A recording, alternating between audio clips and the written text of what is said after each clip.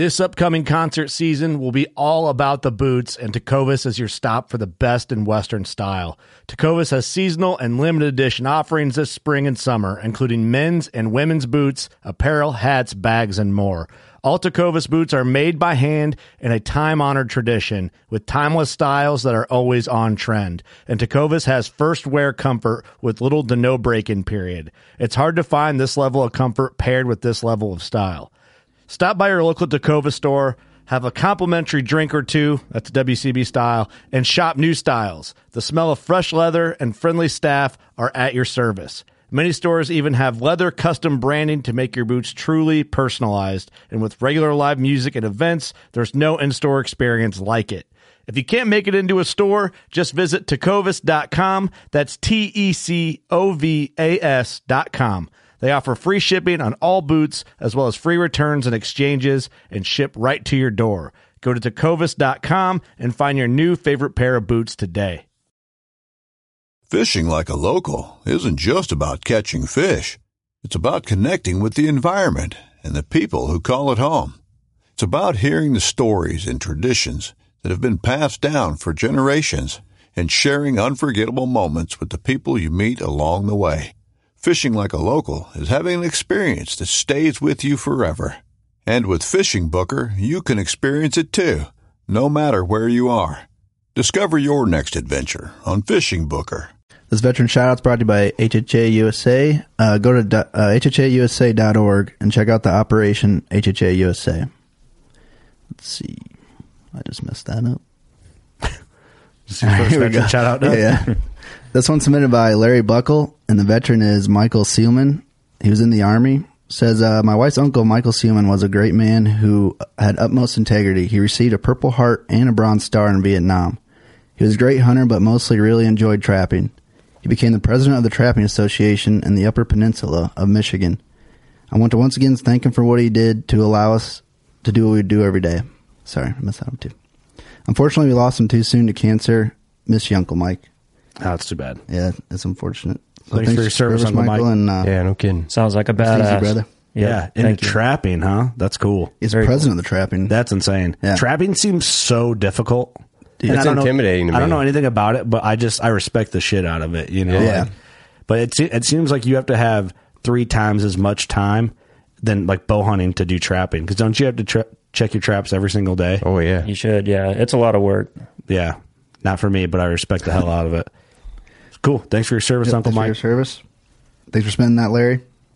Thanks, man. Hey, guys, welcome to the Working Class Bowhunter Podcast. The podcast is presented by Elite Archery. We've been shooting Elite for a long time, proudly made in America, if that matters to you. It should. USA. We challenge you to take the shootability challenge with Elite. Go to a local dealer, find a dealer that carries Elite, and just give one a try. You might love it. We love them. And that's all we ask. We think you'd enjoy it, too. So check out EliteArchery.com. Use code WCB there. Pretty easy. The podcast is also brought to you by Big Time. And Big Time, if you live in a state that offers supplemental feed, they have that, and they have food plot seeds. So something for everyone. Use code WCB2021 to save yourself some coin on some good stuff for your deer. Cha-ching. You're going to like it. Or whatever animals might eat. I guarantee it. I guarantee it. That's all. You're going to like the way your buck looks. I guarantee it. I see what you're doing. Yeah, see like that? The podcast is also brought to you by Loophole Optics. Very proud of that partnership. We love Loophole, based out of Beaverton, Oregon. That's right. Great people, great products, from rangefinders to binos to spotting scopes for us. We don't really use the rifle scopes because we're not into gun hunting as much, but they make great scopes too. Performance eyewear, they got it all. We think you'll like it. Loophole Optics, check them out. Tell them that we sent you. That helps out. The Midwest takeover is what we're calling it. Loophole is going to be more and more involved in the whitetail game as we work together. So give them a shot. Before you just go buy whatever is at your big box store, go out and play with the Loophole. Also, Spy Point cameras from a Cell Link, which is a great entry way to get into some spy points, to the Link Micros. They really have a lineup for everybody at a good price. Great price. And you can be an insider club on there. You get different pricing on your plans and enter into giveaways and all sorts of good stuff like that. if you're going to buy a cell cam, just check them out. We think And they have like a free plan for 100 pictures a month, which is You sweet can't beat during the it. summer. Yep. Sweet during the summer, or in a spot where you don't get a ton of traffic. Yeah. So, and you can you get better pricing with the Insiders Club, or you can kind of just price it out what works for you, or do the free plan. Why not? Rogue Ridge e-bikes, the entry and exit strategy for a lot of people come in and out of the deer woods, and even probably the western woods, whatever they're hunting. E-bikes are changing the way. No scent trail, silent, and it's fun. Yep. I think people just forget it's fun. Hell, you can even ride over to your buddy's house and drink a few beers, you know? I mean, maybe you've done it. No. I'd never do that. No. The podcast also brought to you by Scent Crusher. Been working with Scent Crusher for a long time. I know, you can't always go scent free no matter what, but it helps you go in as scent free as possible. Always play the wind, but why not take every precaution that you can, especially if you're hunting mature whitetails? You're dumb not to try it. Go the extra mile. Yeah, go the extra mile. From the gear bag, the roller bag, everything. Love our Scent Crusher stuff. Check them out, scentcrusher.com. And then that all being said, with another one of our partners that kind of ties into all our other partners is Old Barn Taxidermy. Yep. You spend your hard-earned money on some of these products that we believe in, products that believe, or people behind the product that believe in us in order to partner with us. Don't go cheap on your taxidermy. 2 things I don't cheap on: tattoos and taxidermy. It's pretty good. Right. Boom. And that's it. Everything else, maybe I'm cheap out, but I'm a cheap ass. I'm over it. I pay for convenience anytime I can. I'm shopping at Harbor Freight, Well, I mean, I'm a Pittsburgh man, so what's up? That's right. And also Novix tree stands. We have a code for them, Working Class 21 for 15% off, and novixoutdoors.com.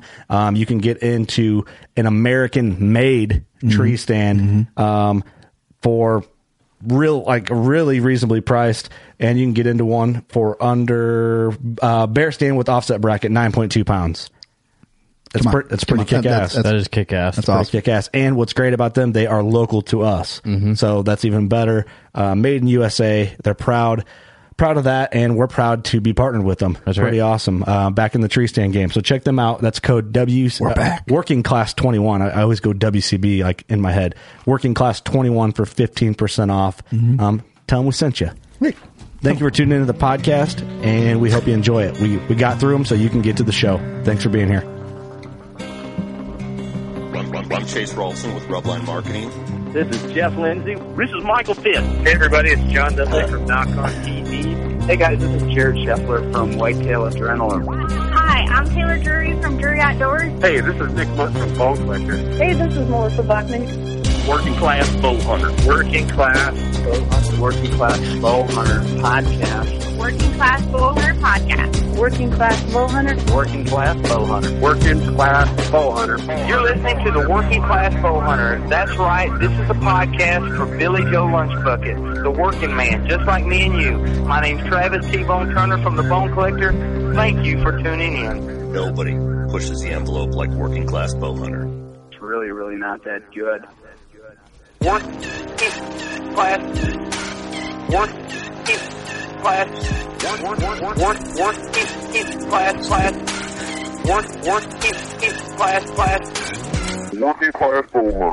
It is the Working Class Bowhunter Podcast, episode 466. Woo. What's that in Spanish, Larry? I cannot remember. 466, or I'm not even going to do that. I think 5 is cinco. Well, we should probably not attempt any of this. No, we shouldn't. It'd go from fun to offensive real fast, and that's all by accident. Thank you for being here. Thank you for tuning into the show. This is exciting. We have some great guests in the studio. That's right. Larry Mack.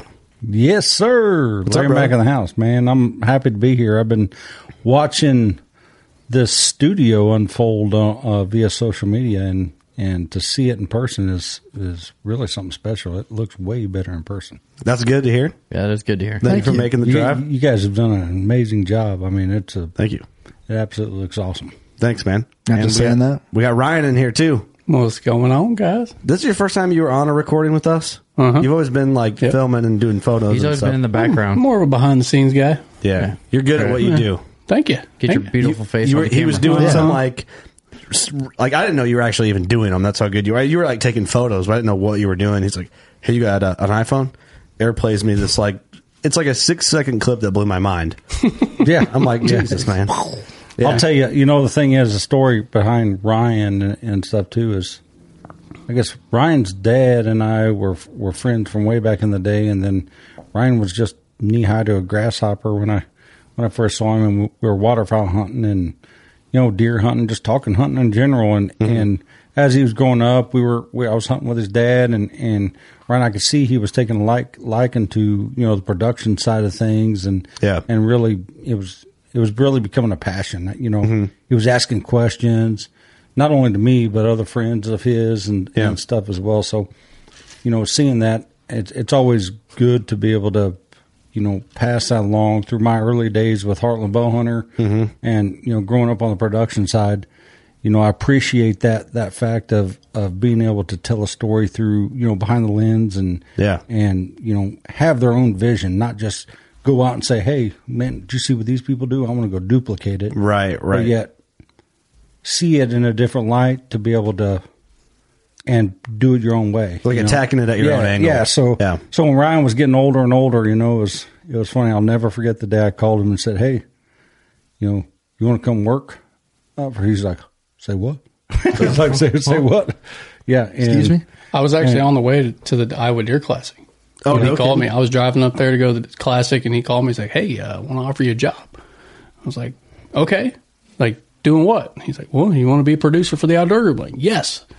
Do you want to know how much you're going to make? No. I'm in. Yeah, I'm in. You guys Count me in. slinging hot rivets, huh? Yeah, I'm good. That's awesome. Well, it takes that passion, and in today's world, we kind of lose that, because it's, and I saw the passion in him early, and probably that same passion that you had at one time. Yeah, like when you got into exactly. and stuff, and so being able to hop behind the lens and have just as much fun as it is actually going out and doing hunting, because I looked at it from through all the people I filmed in the industry over the years. That person didn't just shoot that deer. I shot it, but just with a different piece of equipment. Right. And we were just a part of that.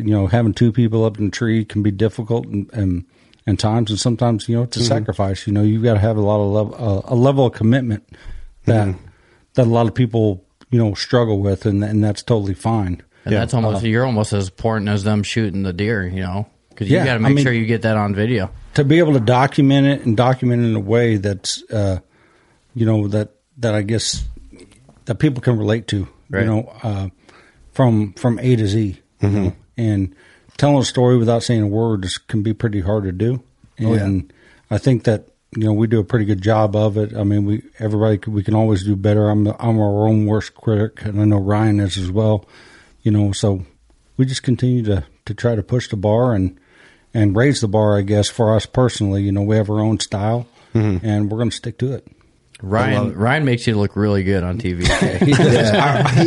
He needs more credit. I know. He does need more credit. This guy needs a raise. Oh, yeah, right. You ain't kidding. He does, and he works hard, and I appreciate all. You can tell you're passionate about it, because even when we're here, like hanging out, and you're still just like kind of doing something. He's over there on his laptop doing God knows what. Well, that's the fun part too, is I get to show everybody else what's happening in our world.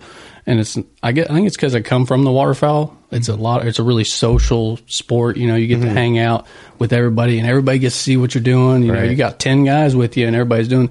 Then it goes to deer hunting. You're like, okay, it's just me and him. Yeah. And it's supposed to look just like him and quiet. Yeah, it's quiet. Everything's quiet, and I just really enjoy that part of it, to where I get to show everyone else like what we're experiencing in the woods, and then hear everybody else's stories, and then start correlating everybody. Yeah, that's very cool. Yeah, that's the fun part. And too, like Paul Biggs. Obviously, a lot of people know Biggsy's through, because he's been in the industry. He's been on the podcast before. Yeah, he's been on the podcast before, and he's a very intricate part of our team as well. Not only at the Outdoor Group, but Respect the Game. And so I mean, we got a solid team of good guys, kind of like you all, buddies that work together, understand, and honestly, it's we want to share every experience we have, in a positive way, regardless how much we jackass around or whatever. You know? Right. It's just we don't do that. Yeah, we're very professional. Hey, I've been in camp with you. You can't. You can't have a good time over here. Yeah, and you don't even. You just need to sit over there, Dale.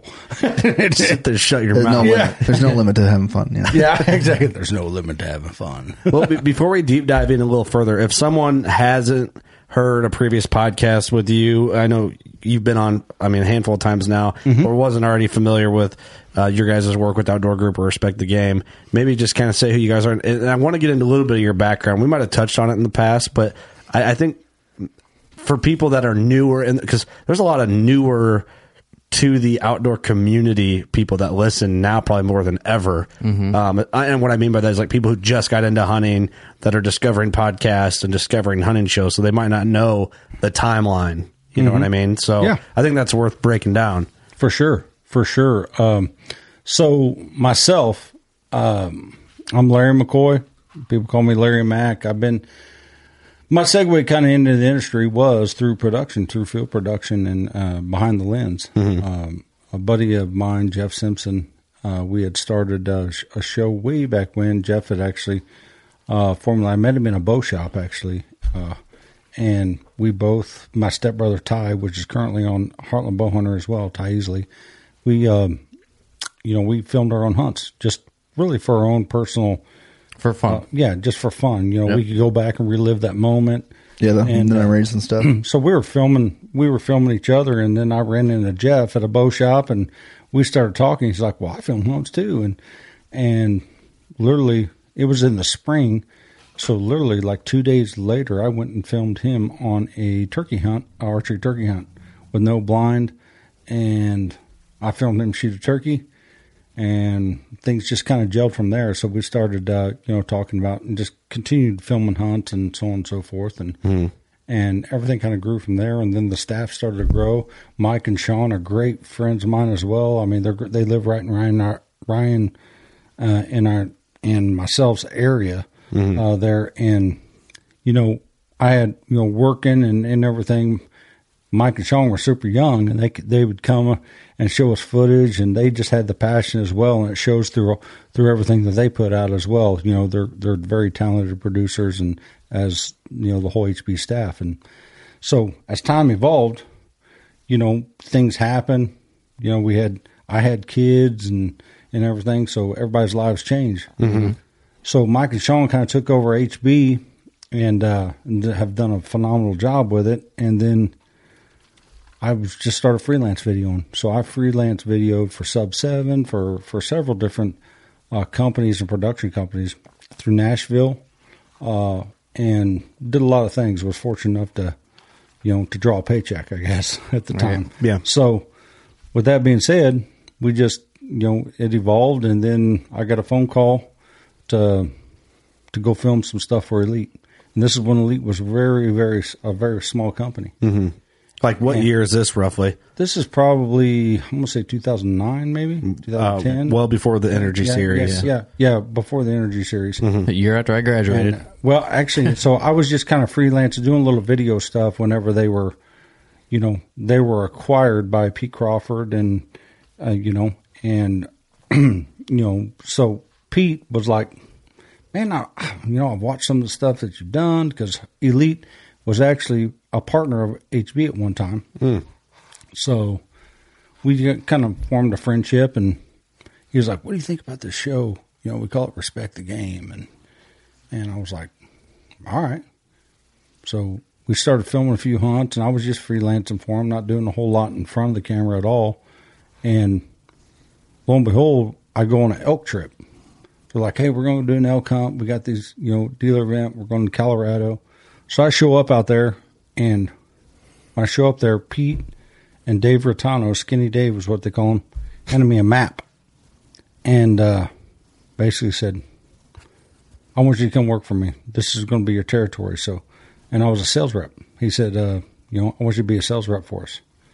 So that's what I started off with the Outdoor Group doing, but I was continuing to video as well. So it was a lot to do for a small company. Yeah. This fly in the studio needs to fucking die. It's insane. Dude, it keeps laying on my hand. Dude, I didn't think eyes could do that, but literally your left eye crossed your right eye Get it, Eric. Yeah. I saw it on my bill in my hat. So, yeah. I saw that fucker get in here, and I'm like, that's going to be a problem. Yeah, that's going to be a problem. Yeah. We need one of those bug assault guns. Sorry, Larry. No, that's good. So, yeah, I was a sales rep for a while, along with freelancing. Respect the Game came to life. And then, lo and behold, Elite started to grow. We came out with the Energy Series, and that's kind of the bow, I would say, the lineup that kind of put Elite on the map.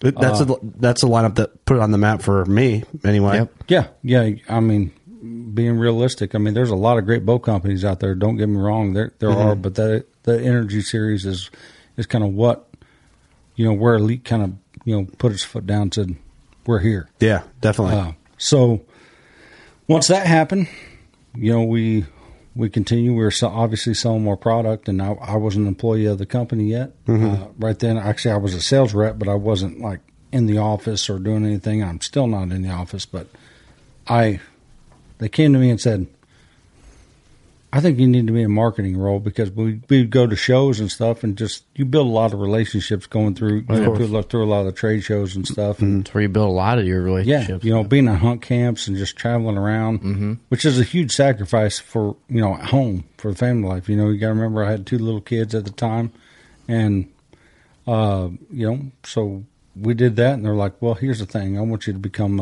I want you to move over to marketing. I was like, okay, how do you do that? How do you do that? Right? You're like, basically just do everything you're doing, but you just make it available for everybody to see. Okay. All right, for everybody to see, not just one destination. This got to go everywhere. Social media came, so now there's so many different ways to market that, obviously we got to bring in more people. So I became the media director of the outdoor group. As the outdoor group was growing and acquiring more brands, I became the media director. Therefore, Ryan's on board, Paul's on board. We have an awesome team of people that's trying to keep stuff visible in front for the end consumer. And and the one thing that I will say about the outdoor group, brother, and I'll just squash it right here. I mean, I'm not afraid to say anything. The people that say, the outdoor group was going out of business 2 or 3 years ago, Wong. They're not. Wrong. Yeah.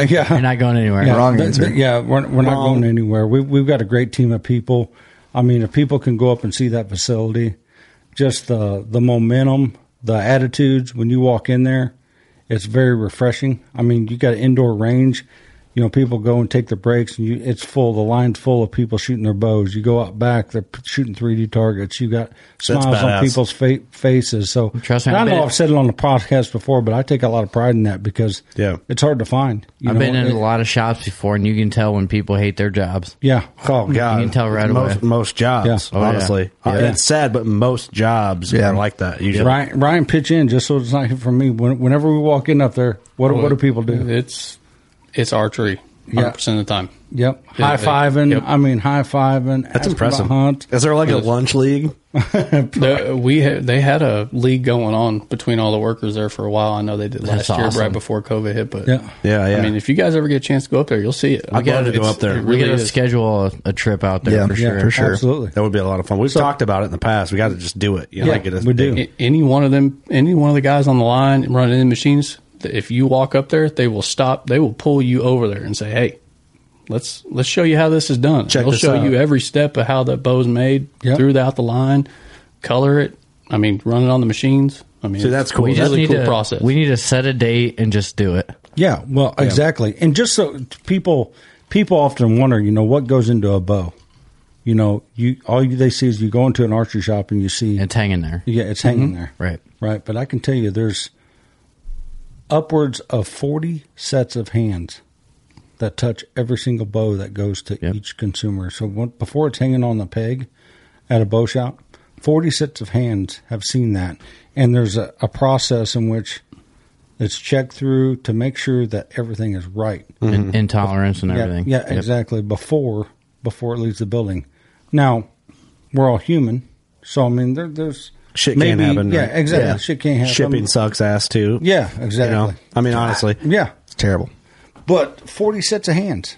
You know, think about that. That's a lot. And you know, in today's with the supply chain issues and stuff that's going on, we've experienced a tough year. The whole industry has. It's up as a whole sales. I'm glad to see more people hitting the woods.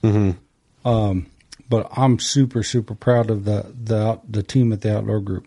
That's awesome. And I'll stand proud saying that because Tommy Gomez, the guy that leads the factory up there, Josh Sidebottom, you know, them guys, I mean, they're gamers, man. Yeah. They are gamers. Their staff has rallied behind them. They've been working 24 hours. And, you know, we've been able to ship pretty darn well across the brands despite all the difficulties that we've all seen. Yeah. It's, dude, I love Elite, honestly. I discovered, and we've told this briefly in the past, the Energy series kind of reeled me in. I grew up shooting a certain brand, which I grew up shooting Hoyt, but I was like tunnel vision to that because I didn't have any influence anywhere else. And then got a little older. I don't know, was one like the first year we really started the podcast. Good. And I started experimenting with other bows, and we both pretty much bought our Synergies the same time. It seemed like. Yeah, you traded yours in, and I think I bought one the next week. Yeah, and just fell in love with I mean, honestly, the shootability of it. Right. And that's what you guys always say. But no, I absolutely love it. And, you know, it's a dream come true to go from that to you guys being the title sponsor of our podcast this year. Right. It's pretty crazy. It's pretty wild. And we actually, last night in the studio, our guest asked us, how you like those Elites? Love them.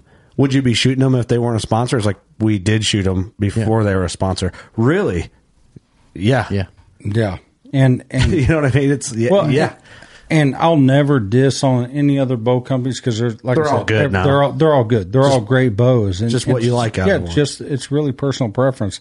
And you brought up shootability. That term was coined and born at Elite Archery. Nobody knew what shootability was, and we're not saying that. You know, hey, we're the best bow, which you know I prefer. You know, I prefer an Elite. I'm not being biased. I just do. I'm just because the bow is very comfortable to shoot. And people that have listened to me on the podcast before have heard me say over and over again, if you're comfortable, you're going to shoot better. So therefore, Elite is a very comfortable bow to shoot.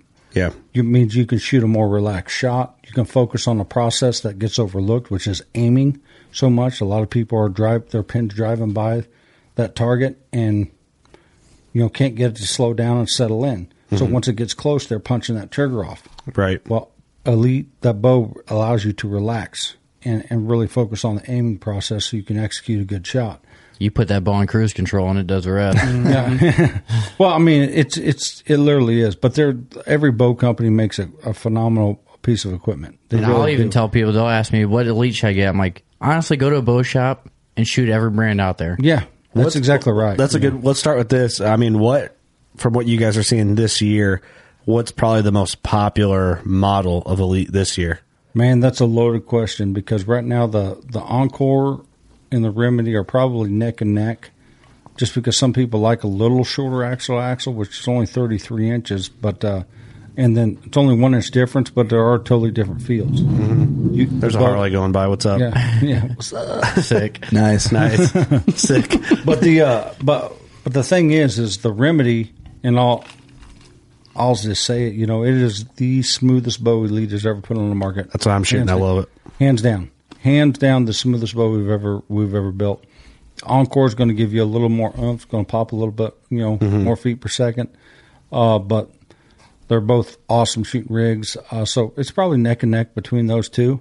Yeah, it's preference really what the individual wants. Yeah. Yep, absolutely. But with that being said, you know, 2 years ago I guess it was 2 years ago when we released the Ember.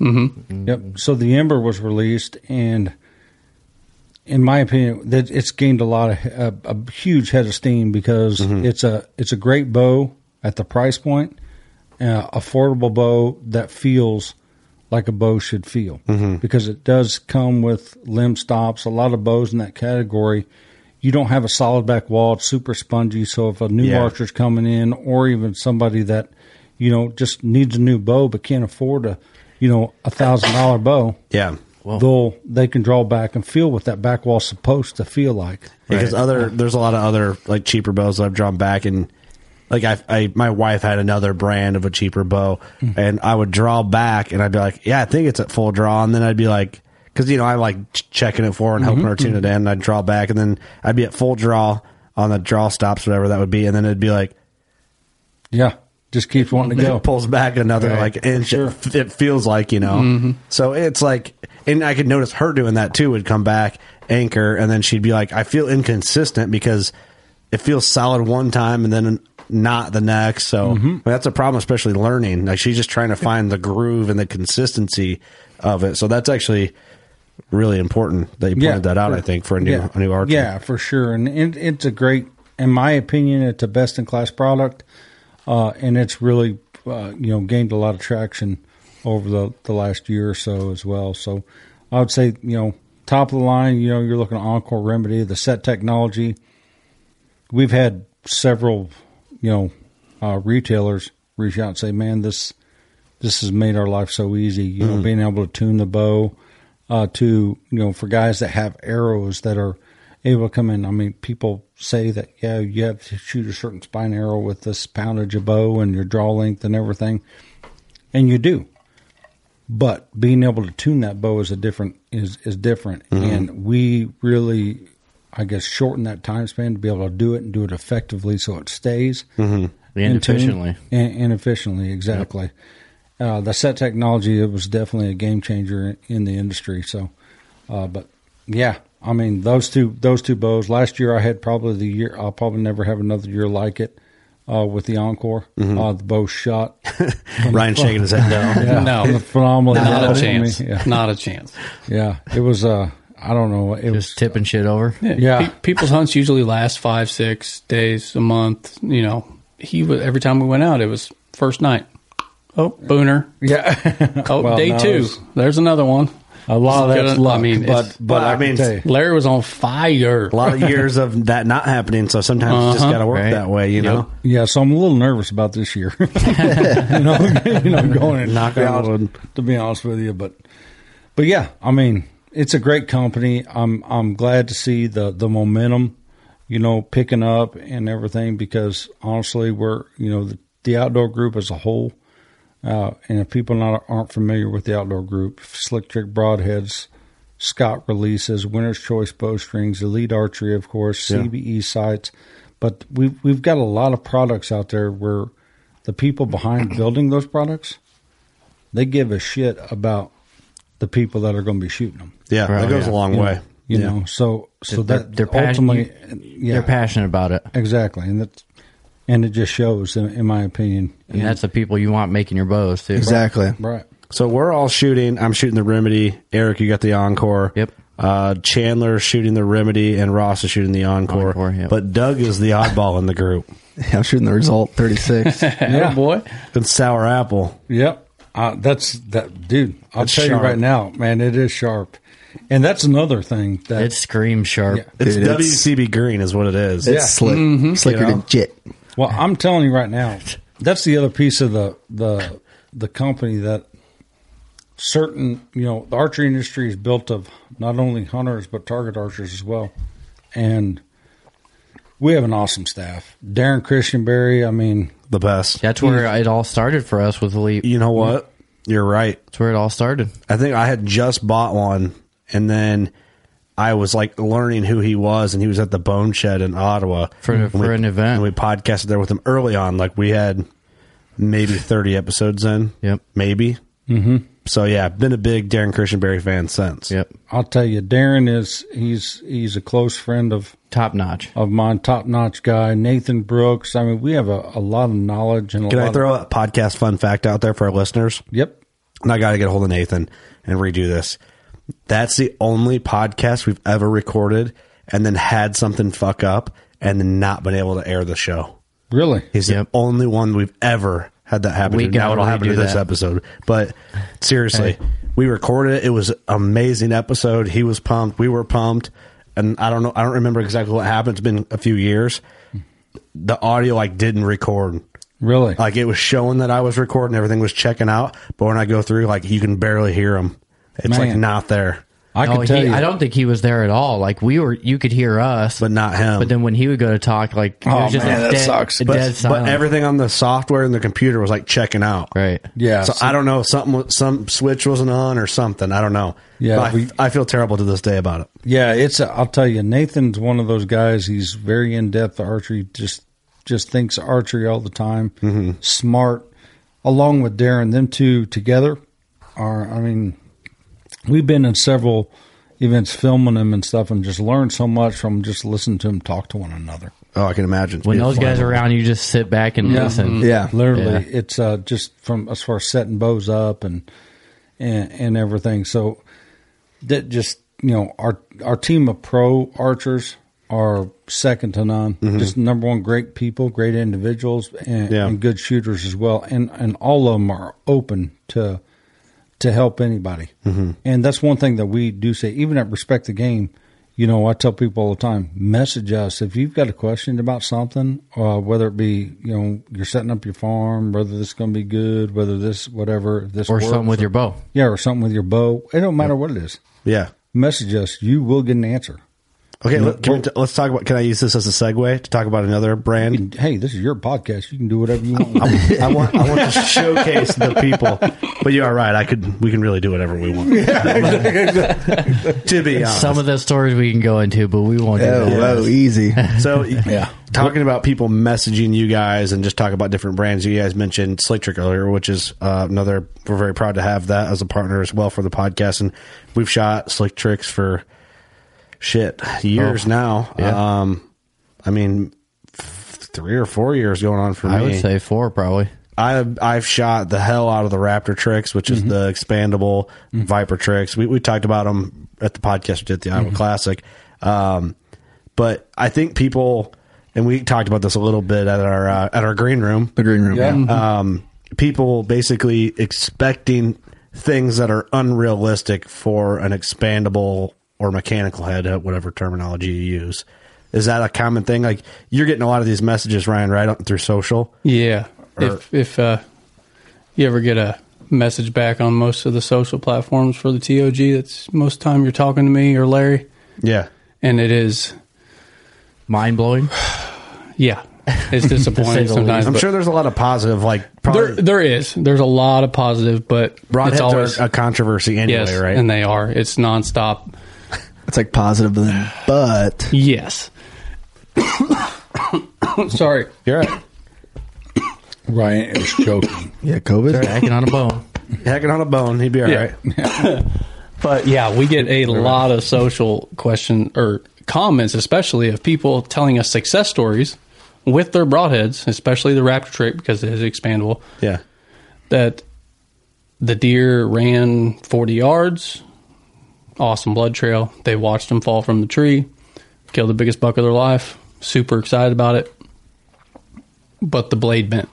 I can't reuse this broadhead. So the broadhead is, I will no longer buy a Slick Trick as I hunt. And it just doesn't... Because it did its job? Yeah. I don't understand how to... Exactly. Well, that's kind of my point. I'm like, dead is dead. Yeah. Right. You put the meat in your freezer, you put the buck on the wall... Everything you prepared for throughout the season worked exactly how you wanted it to, but you can't reuse that broadhead for next year. But the blade got a clean pass there and hit a rock, and what do I do about that, Ryan? Yes, I'm sorry. So what they're saying is like they're out there to reuse that broadhead. They're not out there to kill a deer. Exactly. That's what they're saying. Yep. Well, in most cases, I mean, that's how I look at it, and obviously it's not. I understand, hey, it may be $40 a pack of broadheads. Totally get it. But you know what? If you want a reusable broadhead, one that you can use over and again, the safest bet is to probably buy a fixed blade. Slick Trick sells replaceable blades. A lot of other broadheads. There's a lot of good broadheads out there as well, and I'm sure they get the same complaints over it as well. They all do. Because here's the thing, and I'll tell you this, too. I'm a broadhead geek, and I mean, I've got different consistencies of ballistic gel. That we've shot through, we've done through a lot of different That'd be fun. Through a lot of different broadheads. And I can tell you this much. An expandable, they're really not made to reuse over and over again. They sell replaceable blades for them, but there's companies out there that have replaceable blades, but then you got to rely on you putting them in there correctly. If you over torque a screw, again, where you just said each product has 40 hands in one product, now you got one guy, so trying to fix it. Who doesn't know a torque wrench for your broadhead? Yeah. Right. So my point is, so then if you replace the blades and you do something incorrectly and it does not function like you want, now guess whose fault it is? It's the broadhead's fault. Back to the company. So I'm I'm looking at it like this. If I go out there and I successfully kill an animal, and I punch through both lungs and that animal goes 40 yards and falls over, I'm going to be happy as hell. Mm-hmm. Right. Last thing I'm going to try to do is blame the broadhead because I can't reuse it. I don't care if it's a doe. If whatever the case may be. The last thing you care about is the broadhead. Your broadhead at that point's a soldier to do a job. Yeah. Right there. Mm-hmm. And then it's sometimes there's another one lost. Well, let me throw this at you real quick. Mm-hmm. Have you ever shot a deer with a gun? A few, yeah.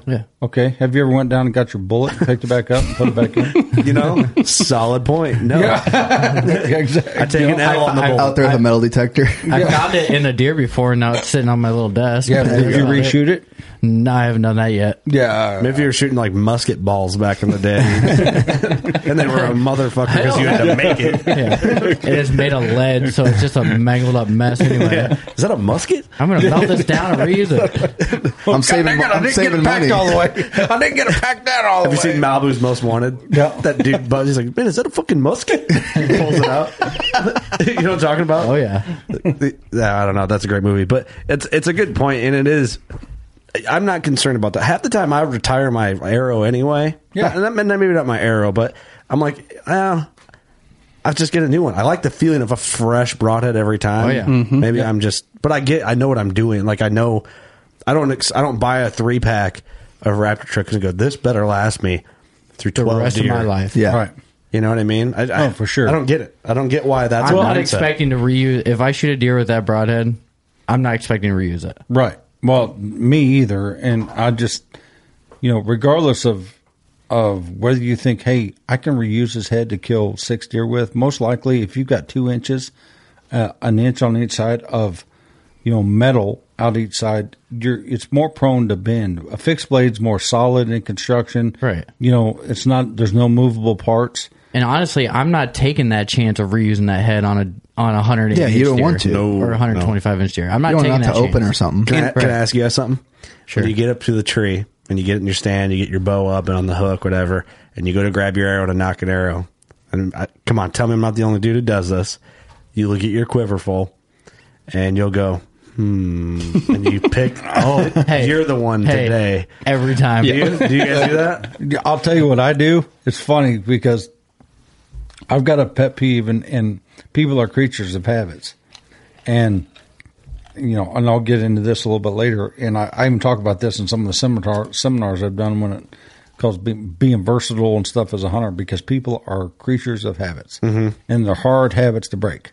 One habit that I have is whenever I get up there, you mentioned looking at your quiver, the arrow that I'm going to shoot, I always put in the same slot before I go out.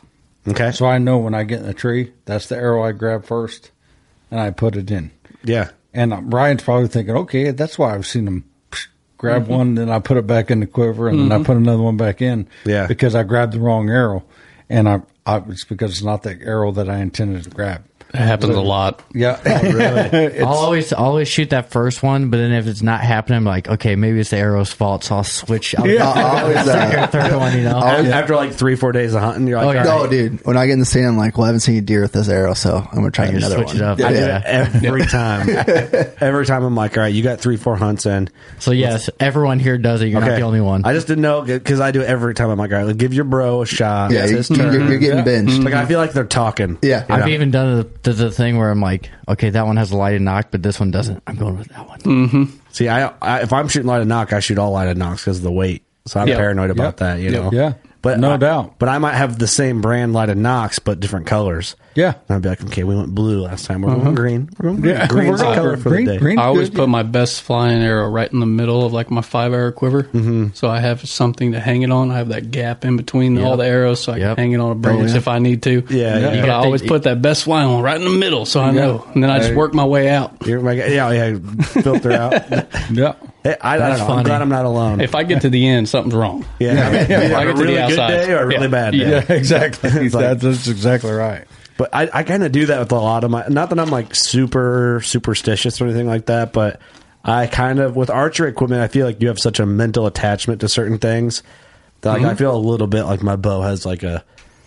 Like, it's like we're boys. But it not even comes with the bow. Like I'll listen to like certain songs on the way to the stand, and it's all like it's a whole. Dude, I'm telling you, people knife. are creatures of habit. They you are. know, the thing is we've had people talk to us a lot. They're like, man, I've getting pictures of this big deer, and I've listened to a lot of the guys you've had on podcasts and stuff before, and hearing it, and it's really repetitive too from the stuff that they've heard. Yeah, as well as far as you have somebody sitting in a stand, and they're like, I'm getting pictures of the deer. My camera is 80 yards down the field, and I'm seeing my shooter deer, my target deer, at 150 yards for 4 nights. Mm-hmm. But I don't want to move. I'm just going to sit right here because maybe, just maybe, he's going to walk right by. Yeah. Hey, guess what? You know what? He ain't coming. He ain't.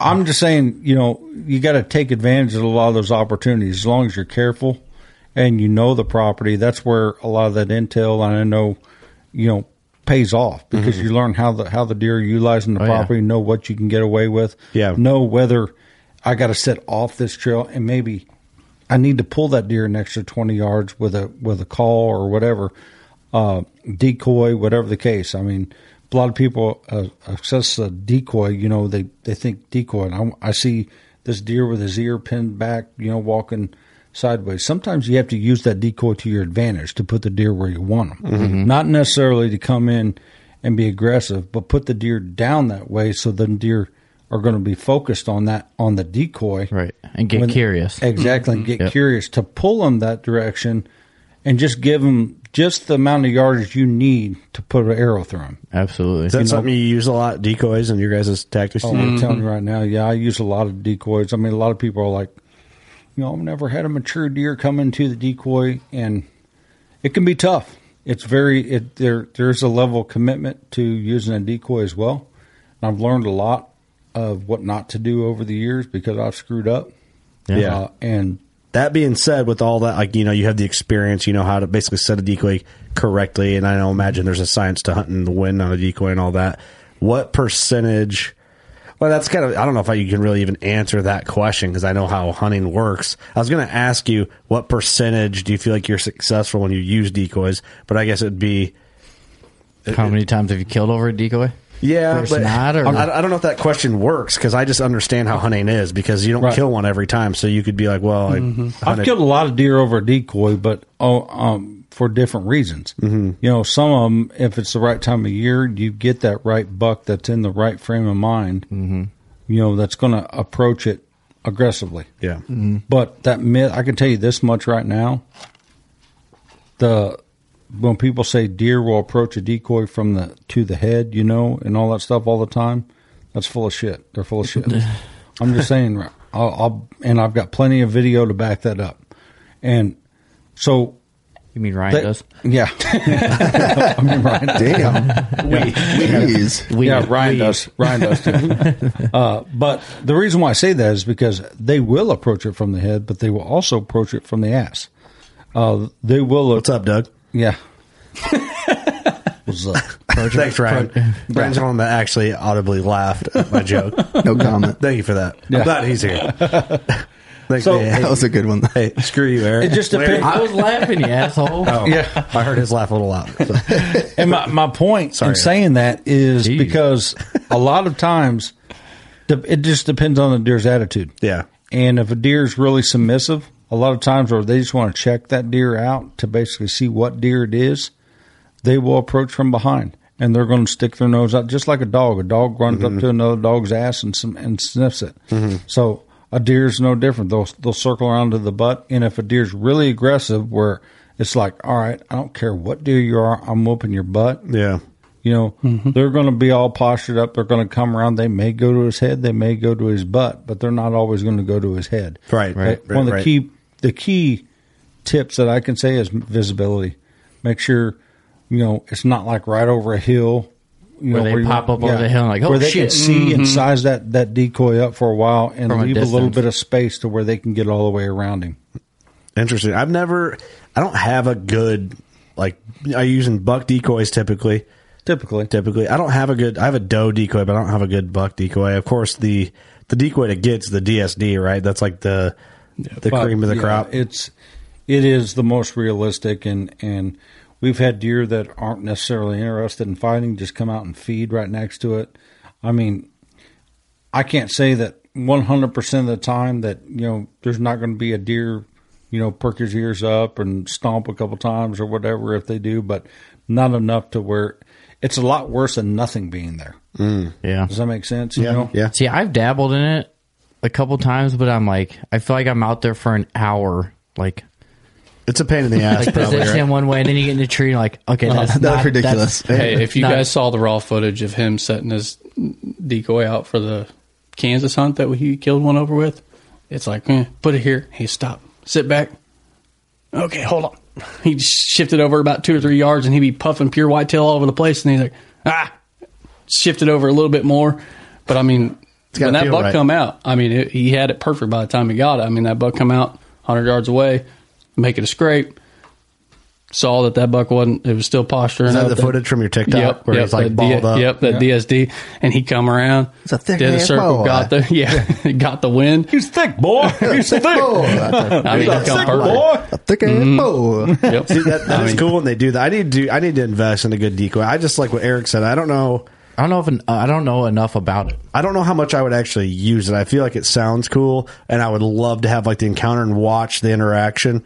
But when it comes to it's when like they're sidestepping like that, if you guys had I had all the footage from like Phillips, all his hunts, and I mean when he's in Kansas, he has a decoy. He's there for 60 days, and he has a decoy out 57 of those days. That guy is a decoy for real. And I mean, to see the footage and how those deer react to that decoy, it will calm all of your worries about ever using a decoy. Really? I mean, I don't know how many times there'll be 20 does out there feeding next to that deer decoy. And then he'll have that one buck that enters in to check all them does, and he's reared up, and he'll come in and do what Phillip does. He'll pass him because it's good footage. Right. And then he'll wait for that big one to come in. But, I mean, he gets it done with that decoy. And I'll tell you right now, and you're right, Phillip is the decoy king. I've learned so much over the years from Phillip Vanderpool as far as for decoying deer, just set up. And because there was some stuff that I was doing wrong, and he was like, well, maybe try this. And you try it, and it works. I'm like, oh, my God. The son of all back. Now you got to tell me try it. And you don't want to tell me try He's like, oh, boy. I told you, man. That boy, it worked for me. It worked in 1972. It worked for me. He had a blow up deer out there. I'll tell you, he's a wealth of knowledge in the whitetail woods. There's no doubt. How could he not be? You know, with all the time he's got in. Yeah. The last decoy experience I've had is when we went to South Dakota. And had that. Remember, we got that. It was like a target. It was a flat target you could like position. No, it was a decoy. You could like it was like this wide, like a couple inches wide foam, and like the head turned, and it worked. I mean, we got shots on him. Sit there and swivel, but it was so windy, and we couldn't get it far enough in the ground. The ground was so hard that at one point it's just like.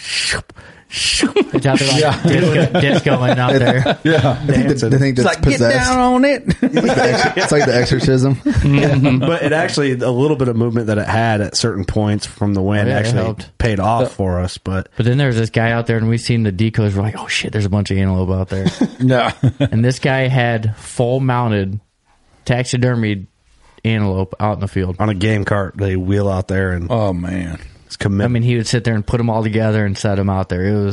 It was commitment. It was bizarre. So what hunts you guys got coming up this fall, talking about all sorts of critters? Well, honestly, man, I'll tell you what. We all pretty much crap the bed when it comes to drawing tags this year. Yeah. That's the way it goes sometimes, right? Yeah, it is. I mean, that's just the way it goes. But that's the start of your from last season being so sweet. Exactly. So. That's why I know. So my worry just got worse. I was like, oh crap. But we have I drew an antelope tag in Montana. So we're probably going to start off there, I'd say, and then go right back to Nebraska where Eric and Doug smashed some mule deer here a couple years back. And so we're going to start off there. I drew a Kansas tag and missed some. Yeah. Yeah. Or maybe I should say where Eric missed one at 20 yards. A monster. There it is. Sorry, Eric. Yeah. Hey, I done fucked up, okay? Yeah. Dude, it was so funny because he texted me and he's like, I missed one. I was like, how far? He goes, I'm going to the pub. You will find me in a bar stool. That's a bad one when you're immediately going to the pub. Oh, yeah. He came in full camo still. He had camo's pants at the on. bar? Yeah. Oh, yeah. You showed up just getting me The guy was like, you want to go back to the house? I'm like, I knew these guys were already at the tavern. I'm like, nope. Drop me off at the front door. Yeah, we already tagged out partying. Yeah, Corey was like, I'll drop you off at the back. Yeah, he goes, I'll drop you off at the back door. You got to walk by the freezers when you go in there. Like, all the food. Yeah, I'll tell you, that's a hunt, though, isn't it? That's so fun. It is. It is. The mule deer was an extra. I mean, we had so much. Yeah, I didn't have to kill anything. That was so fun. But I don't want to. I'm not trying to bring up bad memories here, but how big was the mule you missed? It's on video. Yeah, it was on Respect the Game. It's on Respect the Game. Hey, and the virtue. Eric missed. We're airing it. Yeah, that was like on the trailer, the preview. Oh yeah, Philip making fun of him. Hey Eric, listen, not many people can say that their first time they missed a mule deer aired on national TV. That's right. Hey, I'll give you some credit though. It was pretty dang windy that day. Oh man, it was. I wouldn't know. I remember looking back at the footage and it was low. I remember watching the footage, but I don't even remember the deer. I remember focusing on like what happened with your arrow when we watched it. But I mean, even in the video, it was tough to see them because they were laying down in like 4 foot tall grass. So yeah, it was rough. I mean, people think 20 yards it's chip shot. It's not always the case. You're in the plains with 45-mile-an-hour winds. Mm-hmm. Yeah, literally. Not only the plains, but you have those hills. Like you said, the grass is tall. And confidence is key, and knowing that your arrow is going to pass through everything is key. And I mean, I'm sure everything, all that stuff, and all you can see is a very small target at that point. Yep. His head sticking up, but knowing exactly where to shoot. So it happens. Oh yeah, we've all been there. Yeah. Hey, I'll give you credit though. I mean, you smoked that second one. Oh yeah, throwing yuccas at him and everything. Yeah. I threw a battle axe through that. You sure did. Battle axe. It's like throwing an axe through. I can tell you this. I'm super pumped up to, we were talking earlier over in the green room about trying to get a hunt together for RTG again. Yeah. And film that, man. We're going to get something together. So hopefully on a future RTG episode, we're going to have the WCBQ crew. I'll cut the chops. I'll cut the chops again for you. You better let's all go down to Dumas Walker. I'll just bring the mustache. Yeah, classic Doug. Yeah. I know. I don't have a song for that, so I'm sorry. So don't need one. It speaks for itself. He's like, mustache speaks for itself. Here's a it's on groove, man. It's got its own late night show. Yeah, you need like a little mustache comb that you just. So I know. I just want to reach over and comb it because I'm actually sitting next to him right now. I'm like, yeah. I actually voted for a mustache cam on this podcast. You did. You brought that up. We'll get a mustache cam. We'll have to gavel. Feels awkward. Just in tight on your mouth. The whole right time. on my mouth the whole time. An hour-long footage. It's just him like talking, but then like. Anytime you breathe, it's just It's like Ned Flanders over there. Yeah, right. Well, where are you headed after Nebraska? Nebraska. Where are we headed after Nebraska? You're going to South Dakota.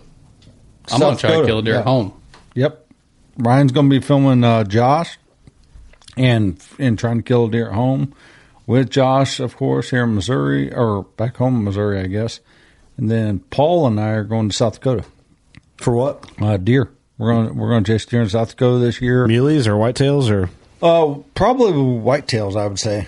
So East River somewhere? Yep, East River area, and Aberdeen area. Supposed to be a good place. We're going to go up there a couple days early, scout, see what we can see, and go hang and hunt. Very cool. Get after it. So I'm anxious to get out with old Bigsy too. We haven't been in the woods together in a while, so we haven't seen that cat in a while. Yeah, it's been a while, hasn't it? Yeah, it's been. We see him at ATA every year. Is typically where we get to catch up with them. Yeah. Last time I seen him, he had a ponytail.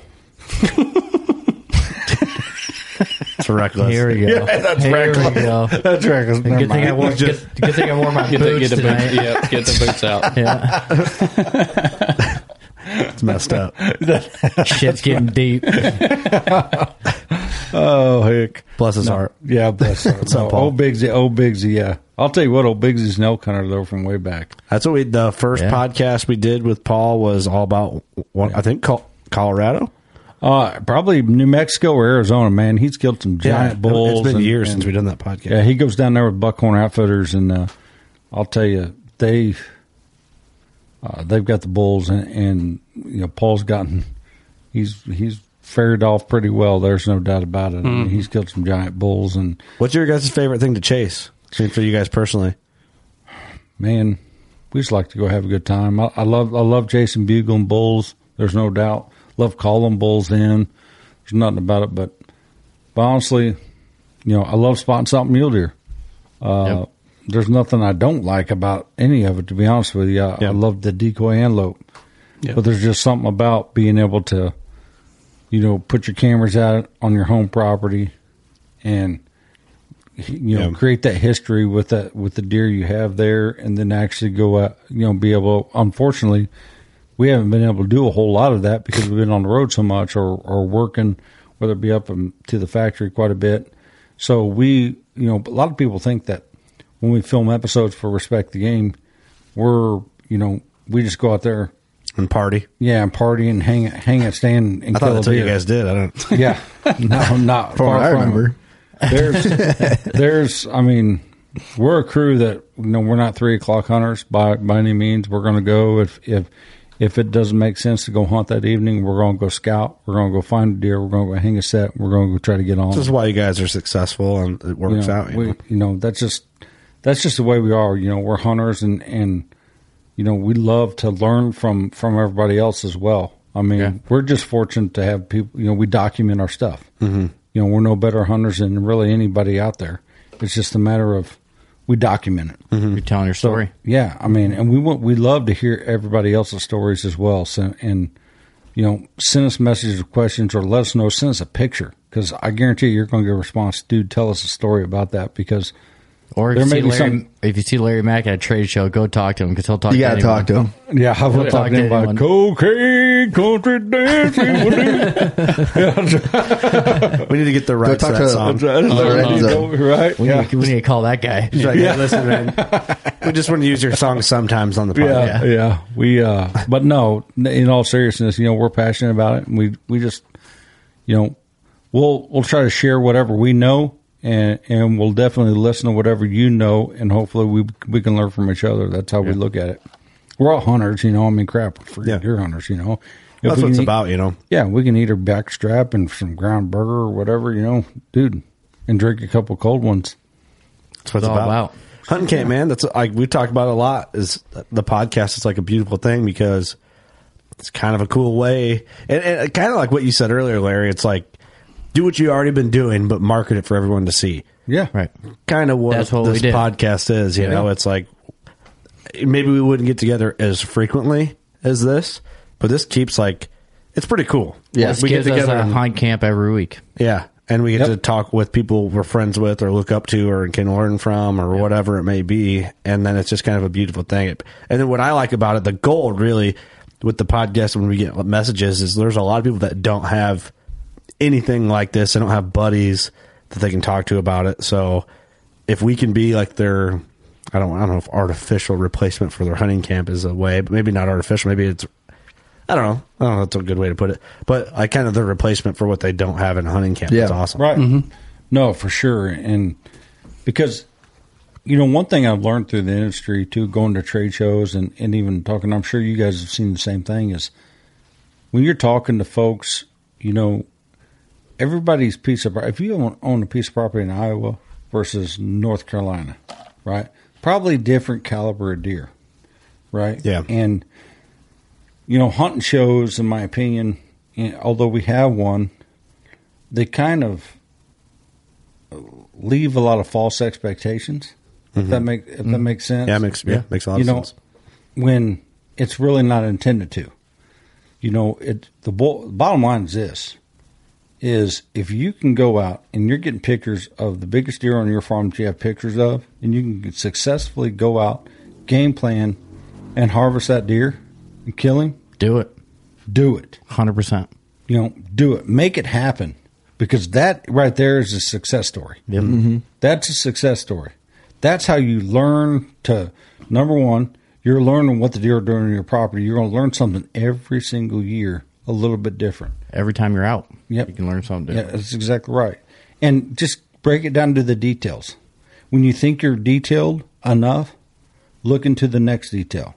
How is the deer, the deer is coming to this field. Detail your details. That's right. Pretty much. You're exactly right. Because what happens is this. People will say, I'm seeing deer out in this field every night in September, right? Most likely, it's a bean field. Yep. Okay? Because you can't see through corn. Okay. Well, but they're not. Yeah, nice. They can't see through corn. Pro tip. What do you mean you can't see through corn? I can't see through corn. What does that even mean? Oh, you can't? Yeah, what does that even mean? So if they're out in that field there, now break it down. Which way is the wind blowing that night? How did you see them enter that field? And then break it down again. Okay, the next night you go out there, you see the deer again. But they're in different sections. Did the wind shift? What changed? Yeah. Exactly. What changed? Why are they on this side of the field versus that side of the field? Now you're starting to put together, formulate the details of where you need to set up on what wind to be successful, versus just saying those deer are in that field. I think that's a big shift for me personally, and the caliber of deer that I would see, like going from seeing a couple good bucks to like seeing. I mean, I can consistently see bucks if my pressure goes into that. But we doing podcasts really, I'm like became ultra aware of like details like that, and I just feel like it's so easy to just overlook it. Yeah, overlook it to the point of, oh, that big buck's in that field. I'm going to hunt that field every night, no matter what, until I see that deer. Where they think like the more they're there, the better. Which, not always. The more harm you could be doing if you're there every night. Yeah, right. But I think that changes a lot for people when they break down the details. Mm-hmm. That way, like you said, is like look at the basically weather data, and that might help you understand. Like, I try my best to do that now when I get a trail cam picture of a buck. Like go to like WeatherBug and go to like Weather History or whatever app. What do you use? And be like, okay, that deer's moving on a southeast wind. Okay, southeast wind. Where is he coming from and going at the wind to his face on the southeast wind? Why is he there?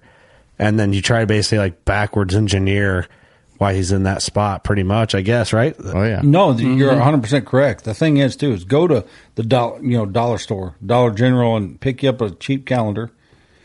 When you wake up in the morning, look at WeatherBug or whatever weather, and look at your hourly and watch how the pattern of the wind direction is.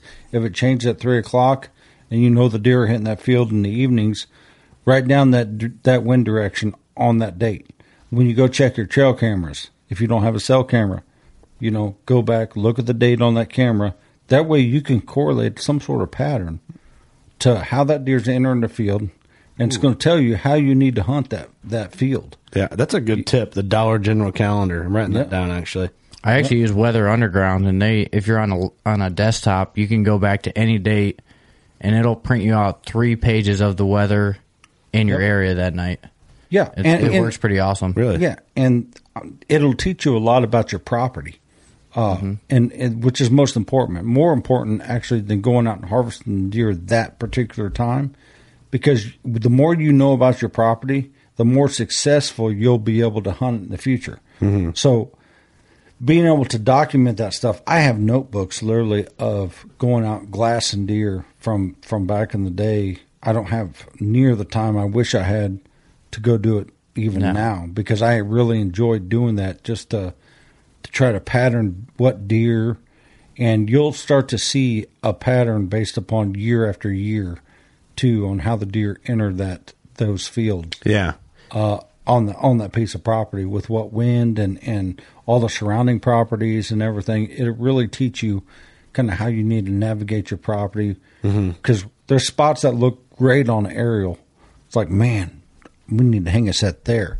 But that may be a great set in the rut, but it's not a good set in December or in October 1st or September 15th, whenever your season opens. Yeah. Or you get in there, it's just thicker than shit. Yeah, exactly. Yeah. You know what I mean? Do you see a lot of, like, keeping the, by the way, that's really cool. I think one day when you're old and decrepit and if you still have those, that's gonna be really cool. I've literally have notebooks, like old, like binders, the old notepads, with the old typewriter notes from when you were a youngster. I'm dead serious. Me and my stepbrother, I mentioned earlier in the podcast, Ty Easley. We were notorious about, he would go to one field, I would go to another, and we would kind of compare notes. That's awesome. And look at that, how the deer were entering the fields and so on and so forth. And that's something that your kids will find really cool too, like later on.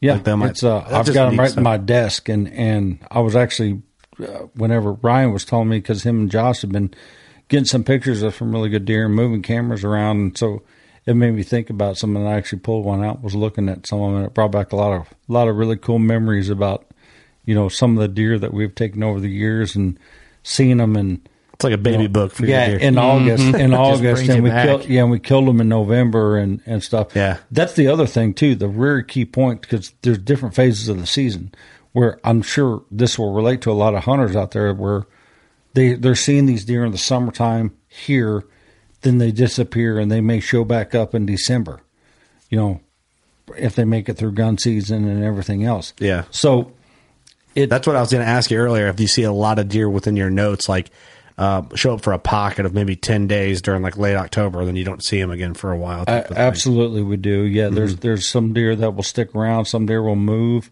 Because they're out, cruising, looking for does, or moving to another piece of property, and then later season they show back up. A lot of that, what I've seen happen is, depending on the crop cycle, that's, if they're the food cycle, pretty much, what they have there for food to eat, because, deer need food, cover, and water. That's the three key components. And being able to make sure that whether it's corn one year, beans one year, and if you have a bigger piece of property that has both corn and beans, knowing if they're going to alternate year to year, that's where that information is really going to become valuable to you, because those years when they do alternate, you'll have a head start on what the deer are doing. Yeah. Deer will follow that pattern. I mean, year to year, it's amazing how we compared year to year what the deer do, and how, I mean, literally within a day or two of the date on the calendar. That's crazy. Yeah. You see that it's just by crop rotation. Yes, exactly. Yeah. So it's, there's a lot to be learned there. So that, going back to details of the details, that's literally a legit statement. Do your homework. Yep. That's I was kind of like, man, that's cool. That'd be cool to have. And then meanwhile, I take notes on every podcast. Notes on every, you know what I mean? Yeah. So it's like I'm making my own logs while I'm talking to people. But I don't know. That's just, that'll be neat. I should keep these and keep track of them. Yeah. And literally, I mean, hey guys, we interrupt this podcast to bring you an advertisement, but wait, just listen. Please. We're sorry. I know we hate commercials. We hate them. Hey, listen. Just listen. You're here anyway. This isn't a commercial. It's a recommendation.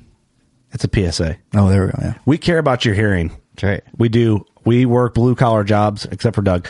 Hey, Doug.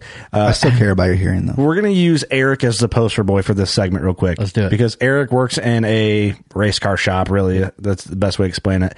And you're using impact tools to grinding to welding to whatever. Shit CNC machines running all day long. Not great for your hearing. No, it's bad. And listen, it's easy to not give a shit because I don't give a shit really a lot. But now I'm starting to care now that I have like a daughter with a really small voice. Right. And my wife has a really small voice. I'm always like, what? Huh?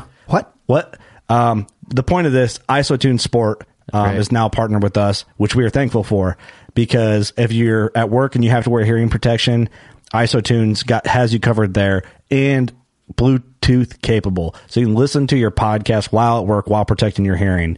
I've been using mine on the mower because I have a lot of grass to mow, and it's been amazing. I used it the other day while putting it in big time plots on the tractor. Yep. I was using the IsoTune Sport Defy. The earmuffs, right? Yep, the earmuffs. Yep. Completely protect your hearing. You can hear your music good. It's not overpowering. It's not blowing out your eardrums through the music. And you can almost still hear, like, you can hear the machinery run. So it's like protecting your hearing. You still hear machinery. So you kind of have like a sense of your surroundings, and you can clearly hear music. Right. And it's nice too with the earmuffs. That's what I was using last night to cut down a tree with a chainsaw. So like, as soon as that chainsaw revs up, it quiets the noise. Because I didn't have any music playing, so it quiets the noise. And then as soon as you let off, you can almost hear better. It like amplifies the noise around you. And you can control all that. There's buttons on the side. Yep. You can just reach up and control, like, basically to your liking. So you can still hear people talk if you don't have any background noise going. Yeah, it's great. It's awesome. Or, what you can do is you can act like you have music on, listen to people talk shit about you while you have them on. That's right. So there's that too. IsoTuneSport.com. That's code... What did I say? I forget. My code's WCB10. Save yourself some money. Check them out. We're really proud to have them as a partner. Back to the show. I get blown away too by looking back at some of that, even farms where I haven't had time to hunt, because maybe I wasn't seeing a deer of the age structure that I thought was good, and then you go back and you check the cameras, like, damn, I should have freaking hunted here, dude, because we had a new buck show up or whatever.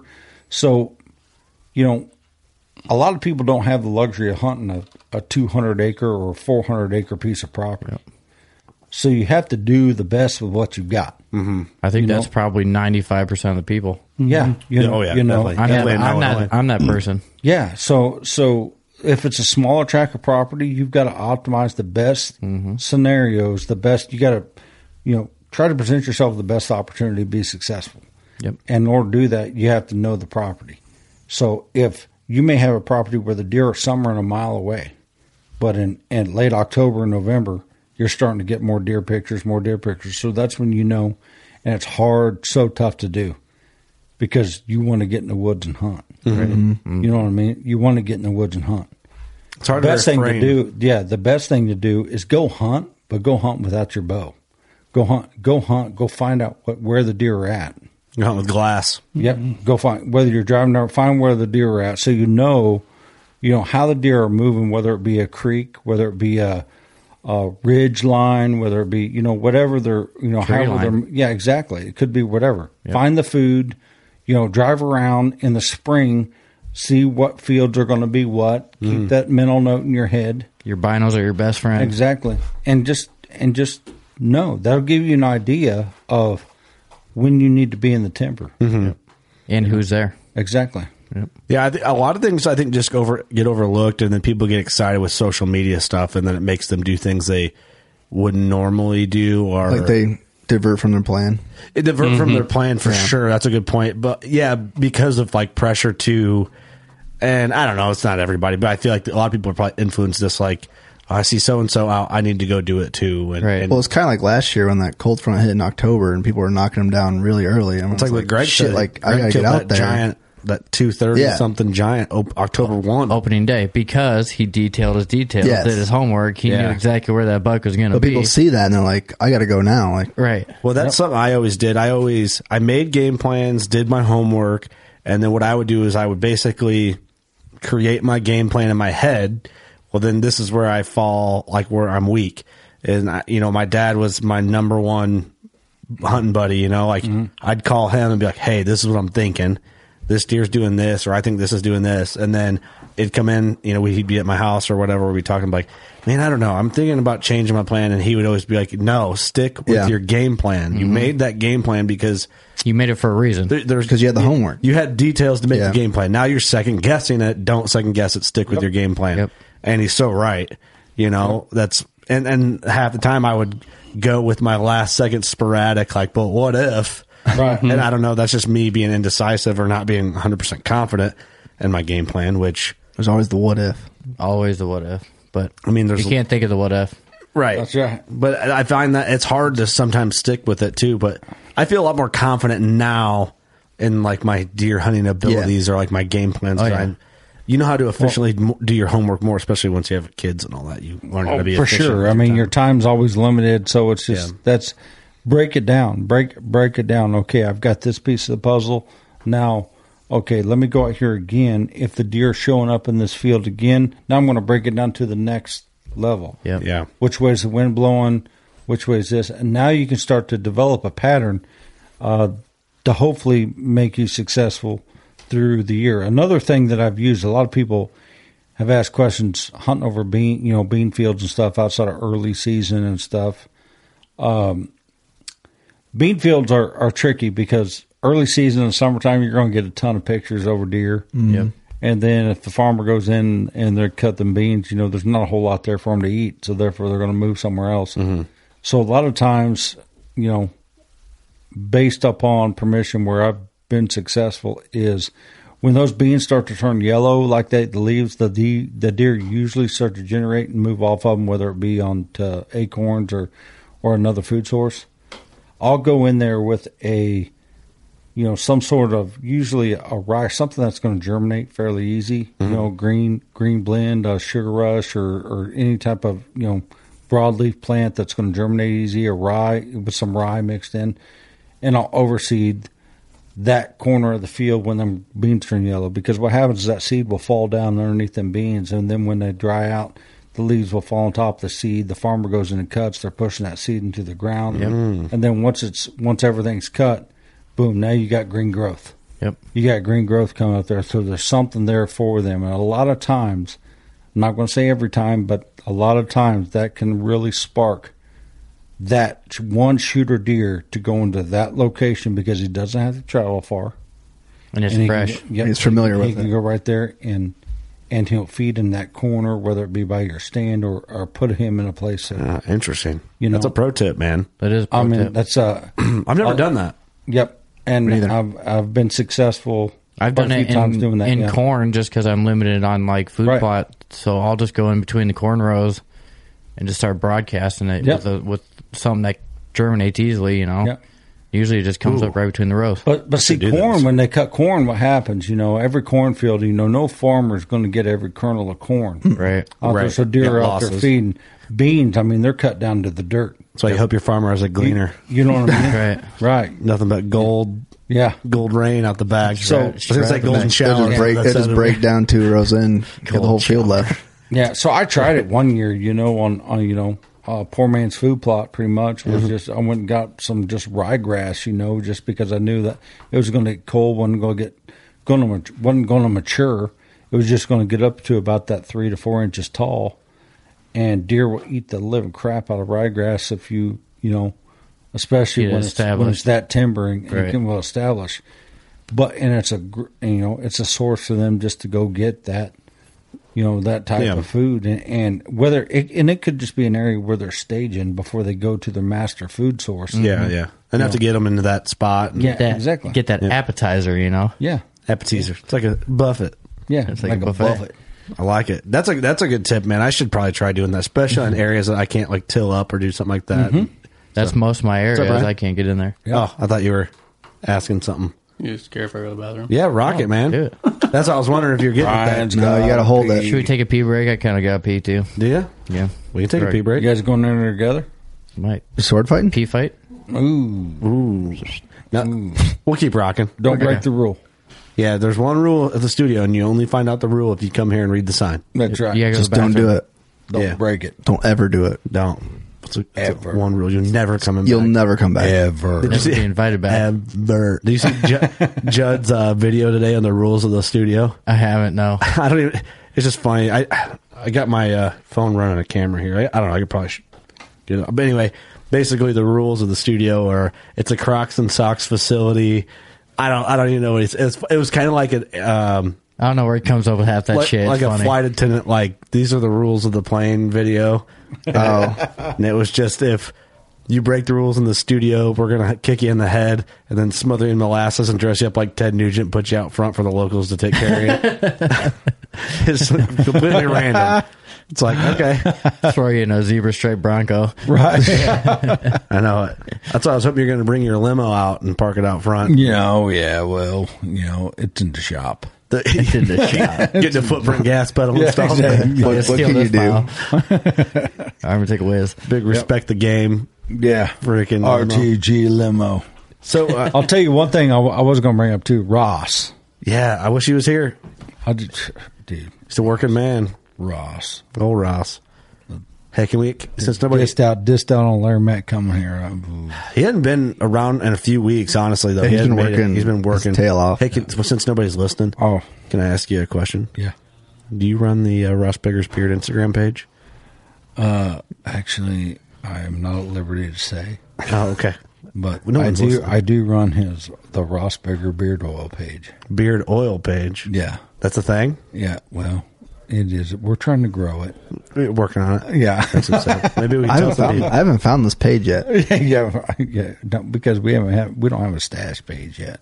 Oh, boy. Totally different. It's a totally different blend of oil. Dude, you better make that right now, because as soon as this podcast airs, our listeners are going to make that. Yeah, I swear, if that page gets more followers than I have, I'll be pissed about it. I bet You better hurry up and crown that, Larry, on your way home tomorrow. I will. Because by the time this airs, you could already have that page made. Talking about Ross, man, I love Ross. He's, I actually I had the pleasure of filming Ross. He went on a bear hunt with us years ago and filmed Ross. It's like Cree River, right? Actually, that was one of them. We went to another camp in Saskatchewan where he killed his first bear. And I believe it was his first bear anyway. But we were in the tree together, and yeah, we had a heck of a time. And I got to film him kill a stud bear, and yeah, we just had a grand old time. The footage of his Cree River bear is insane. Yeah, the one where he's on the ground. Yeah, especially when you realize that you can't see in that footage that him and Jason basically got in between him and a sow. Yeah, you can't see that the sow is right behind them the whole time with cubs up in the tree, and they're pretty much sidestepping that bear the whole time. That's crazy. You're either gonna go through us, or we're gonna get you before you get to them. Yeah. I tell Ross, something to see, man. It was awesome. I tell him to pull up that footage every time we're at his man cave. You guys got to get out and see his man cave. Yeah, no doubt. His 200 he shot last year, his 202, he got it replicaed, so the replica will actually be here at the studio eventually. Oh, awesome, man. So that'll be like when I was saying we don't have a lot of the deer heads hanging. It's going to be the Geyer buck replica, which is the buck my dad shot, and then Ross's 200 are going to be like the centerpieces, and we're going to hang everything basically. Then my 200 this year. What's up? Hey, I hope you do. Break out that orange. Dude, that orange. Yeah. Oh, yeah. Eating the orange. You want that orange, don't you? Have we told the story of the whiskey bottle on the podcast yet? I think we did. We did the Mr. Boston's or whatever the hell it's called. Mr. Boston, yeah. Eric said, so for people who don't know. So we had this old bottle in the studio that I found on this guy I worked for, his farm, his family farm. We'd always go out there when he needed some money and scrap some old farm equipment or something. And there's an old barn there. It's like, hey, go up in the hay mound. His mom had a little bit of a drinking problem, so she'd hide booze up Sweet there. lady, and she goes, go. Yeah. He's like, go up there and just kick around. You might find a couple bottles. And I don't know how many we pulled out, 5 or 6 or something up there, but that one's special because it's old Mr. Boston, still sealed, and it's got 3 oranges in it from 1971. Yeah, and you can tell they're oranges, but they are fermented. Yeah, they are definitely fermented. I can't believe they did that. Like, has any other whiskey company ever done that? It's wild, right? Put actual fruit in it. It seems like a risky move. I guess like the Old Smoky does it in like their moonshine. They got the cherries. Yeah, that's true. Shit. Yeah, but I mean, what are the chances of one of those being around? I hope someday I get to witness Eric drink that. Hey, there's 3 of them in there. You said. Well, we did. What you said, Doug, was. What you said was, if you kill a 200-incher, we're all eating one of them oranges. Did I say that? That's what you said. I think so. I better kill two. Everyone has to eat one except the guy who killed the 200-incher. No, he definitely has to eat one. Ooh, I like that. I'm going to try really hard to kill a 200-incher this year, then. I want to taste one of them oranges. You'd be one of the very few That's people. when we all put our keys, lock them away, because no one can drive home. If you take a bite of that orange, you're passing out in 2 seconds. Yeah, you ain't kidding. Run straight to the toilet. Yeah. Well, you'd be one of the few people on the planet Earth that say they ate an orange from the 1971. From the 70s. Woof. As old as Larry. What the? Well, that's just uncalled for. Let's all go down, James Walker. I need that on a sound pad button, that song, just preloaded. You did. If I had long enough arms, I'd reach over and slap the shit right out of you.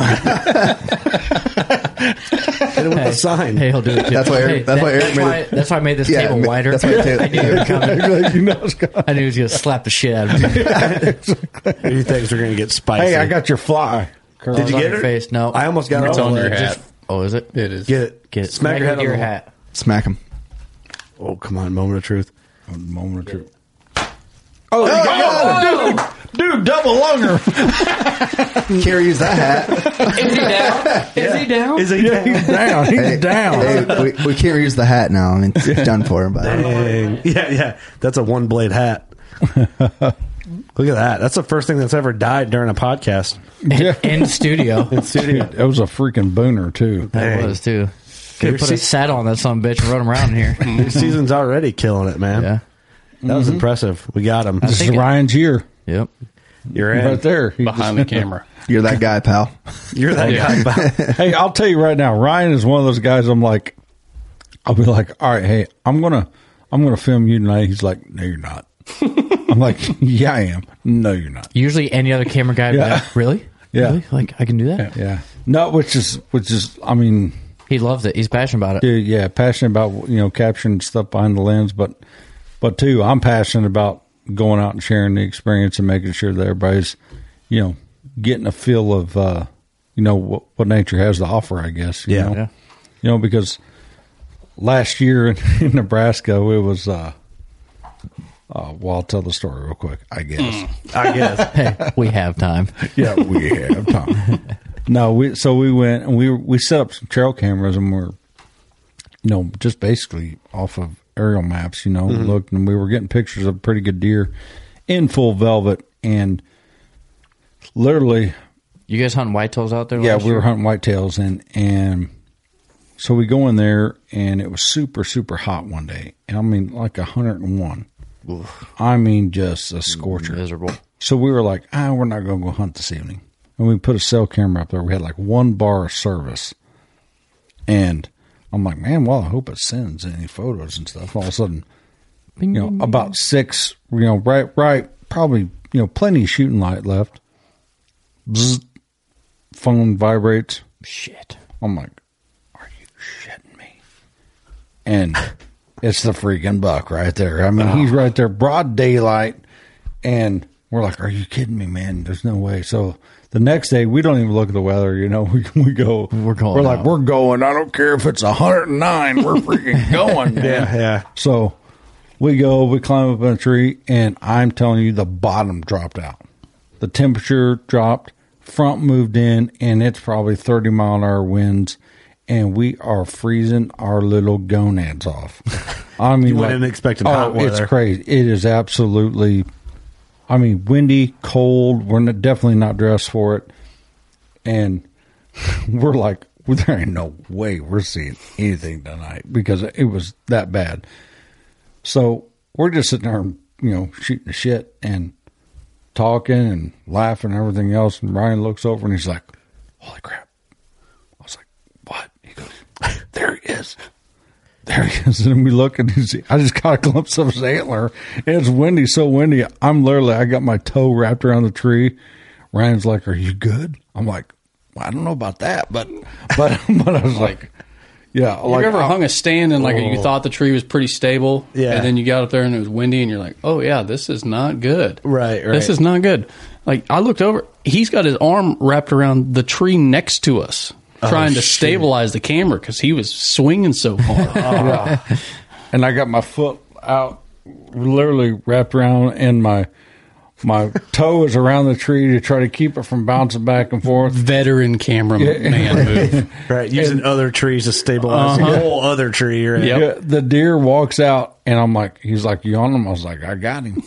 And he shoots, unfortunately, just right over his back, which it happens.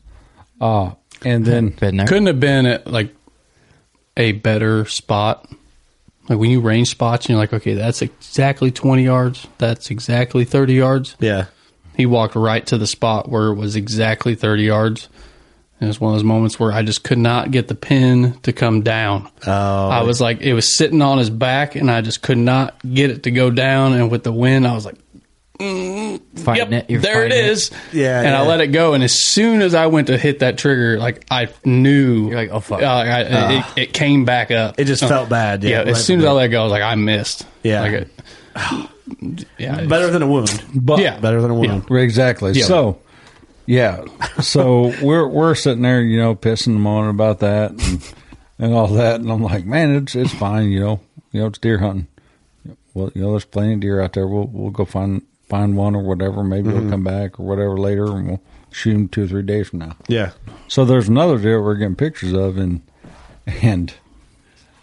he was using literally the same exact pattern that this deer was. And the next day, 2 days later, right? It was the next day. It was the next day. Yep. Okay, so the next day we went in and we're like, there's no way, 2 days in a row we're going to have a buck come in there. Well, that would be 3 days in a row, right? Because didn't he come out the night before? Yeah, he was daylight the day before, Yep. So that'd been 3 days in a row, but while we were in the tree. So we get up there, and we're sitting there, and I'll be damned, deer comes walking down. Same exact spot, and walks right down pattern, getting ready to go over to a big bean field to feed, and he walks literally the same exact spot where he meant. And I tell you what, when my mind was playing tricks on me, when that pin was still sitting on his spine, like I could not get it to go down. I'm glad he stood there for a really long time and let me settle that thing back down, because it was just in my head then. Like I kept on thinking, like, it's like a block do not at that point. aim high, and then that pin was like, you're aiming high. I can tell you, like mine was just playing tricks on me. And finally, it came back down. And once I settled in, that's where he's like, Larry, push my bow down. Larry's just walking around the camera with your toe. Yeah, it's different for me. Like we were talking about the other day. Like I have to have time to settle myself in, because if I don't get rid of it in 0.5 seconds, after that, my mind starts playing tricks on me, and I want to get away from where I want to aim, and I have to like concentrate my brain to just calm down. Even when I'm shooting at a target, I have to, that first initial time I get that pin on that spot, it starts to dance a little bit, and then I have to tell myself, hey, slow down, move it back down, and then after that, I can hold it there for a long, long time and really work on myself. But that's what they say, hunting is a mental game. How long, it really, really is. When you shoot at a deer, Larry, if you have your pin, like what's your like thought? Like how long are you aiming? What's my thought process goes right into killing. Get rid of it. Yeah, you're getting rid of that arrow. I mean, as quick as you can. That's just me. I'm one of those that's, if my pin's there, I'm gonna send it. I mean, I listen to Ryan. Anyone in the future that is ever filming Larry, if it is not me, get on the deer, because he is in straight kill mode. He's gonna get rid of it. Like you'll recognize the tendencies Larry has. He'll settle in. It's like a boom, boom. He'll settle that in that last third time, and poof, that arrow's gone. Yeah. I mean, that pin, like once that pin gets the wind, it's gone. See, I don't know.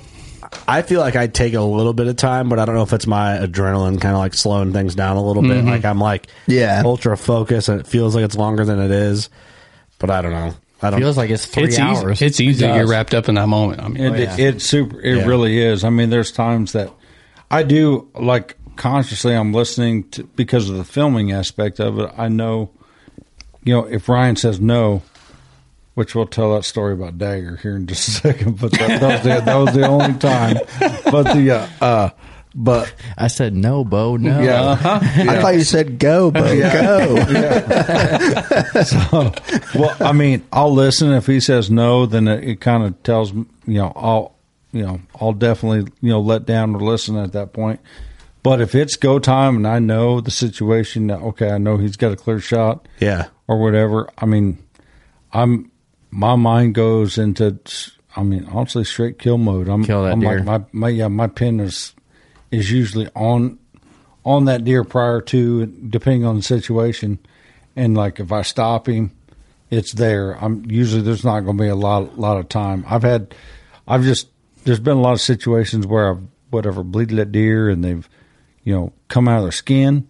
That worries me a lot. And a lot of it has to do with the distance in between where the deer is when you bleed them and bleed at them to stop them and all that. I mean, every situation is different. Mm-hmm. But it's just one of my pins there. It's like, I know. It's kind of like instinctive shooting too, Guys that shoot, look at Austin. Austin will tell you too, you look at where you want to hit. That's where you focus on. You let her rip. Some people will and really your pin seems to gravitate to that position once you're in that focal range. I mean, it's when you're focused on, okay, the deer's quartered away, and I need to hit the middle rib so it exits behind the front shoulder on the opposite side, or whatever. You know what I mean? So it's just total mental game. It's literally just focused in on that. But I will say too, like it's fun filming a producer, because honestly, most of the time I don't have to do. He knows what I'm looking for, even though he's hunting. Right. So he doesn't put me in very many situations where I have to call him off, because he knows, like, I can't shoot there because you don't have a window there. Right. He's pretty keen on what I got behind the lens. He's not just thinking about the animal and everything. He's thinking about you also. Yep. He sees through the lens more than he does when he's actually hunting. Right. So it makes it easy. That probably helps a lot. Yeah, it makes my job easy a lot of times. Yeah, I can imagine. It's you guys kind of have like a dream team when it comes to producing a show. Yeah, filming a producer is nice. The dynamic duo. Versus you get one of us, we're just like, I'm killing that stuff. We're just out there. You're on them, right? Okay, I didn't record yet. So I mentioned Dagger earlier. Dagger is a deer I killed actually with a crossbow. It was 2 or 3 years ago. Anyway, it was a deer that, this deer was ancient. He was old, had a real goofy side, and I had so much history with this deer over the years, but I'd never seen the deer on the hoof. I had, hundreds of trail cam photos of this deer. And this deer just had my number. Never seen the deer on the hoof. So literally, we hung a set on the total opposite side of the farm, where it's like, we ain't going to see shit over here. It's like, we don't ever see shit over here. I'm like, well, dude, that's, we ain't seen him over there either. So this is the first time he's ever invited me to this place to film him too. So this is the first time I'm seeing it. So we go over there, we get set up, and I'm like, all right, here we are. And I look over, and the trail camera we have down to cell camera, it's about, what was it? It was probably 80 to 100 yards down the ridge on this bend where this trail comes up out of the bottom. And my phone goes off, and we ain't seen shit all night, it's like, we ain't seen shit all night. So we're sitting there. I'm like, holy crap. It's Dagger, So by the time the trail camera sent the photo and stuff, he's on top of you probably. And I'm like, oh shit, dude, Dagger just walked in front of that camera. Yeah, 5 minutes ago. Ryan's like, deer. Coming down. So I look up, and this deer is just sitting around. He's freaking eating acorns, just taking his own sweet little time, coming down the side of this ridge. Just all nimble. And I pull up my glasses. I'm like, oh my God, it's Dagger. It's Dagger. It's dark. And Ryan's thinking, who the hell's Dagger? And all this. And then you're out there making Play-Doh snakes. He gets up there, and I'm like, dude. And I'm like, it's Dagger. And that's pretty much what Ryan said. It's dark. And I was like, all right, what time is it? I looked at the watch. I was like, all right, we got like 5 minutes before legal shooting light. He's like, dude, we're in the deep part in this big valley, so it gets dark soon. You have no camera light. Yeah, no camera light is gone. Camera light's gone, and we got like 5 minutes of shooting light left, and this deer is literally standing at 18 yards. And I look up at Ryan, and I look at him, he's like, and I go, bump the gain. Do whatever you can. Dude, I'm like, Zoom I out. am going to, I was like, zoom out or whatever. He's like, yep, I have. Yep, I did that as well. I was like, shit. I just let down because I was at full draw. I was ready. I was in full send mode. I was like, I am going to kill Dagger right now. That's the only time he I've told me heard that him, like, I was cussing under his breath. Like, yeah. He just eat everything in the book. So I let the bow down and just hung it up. And we sat there in the dark, and he walks up literally 10 yards from the tree.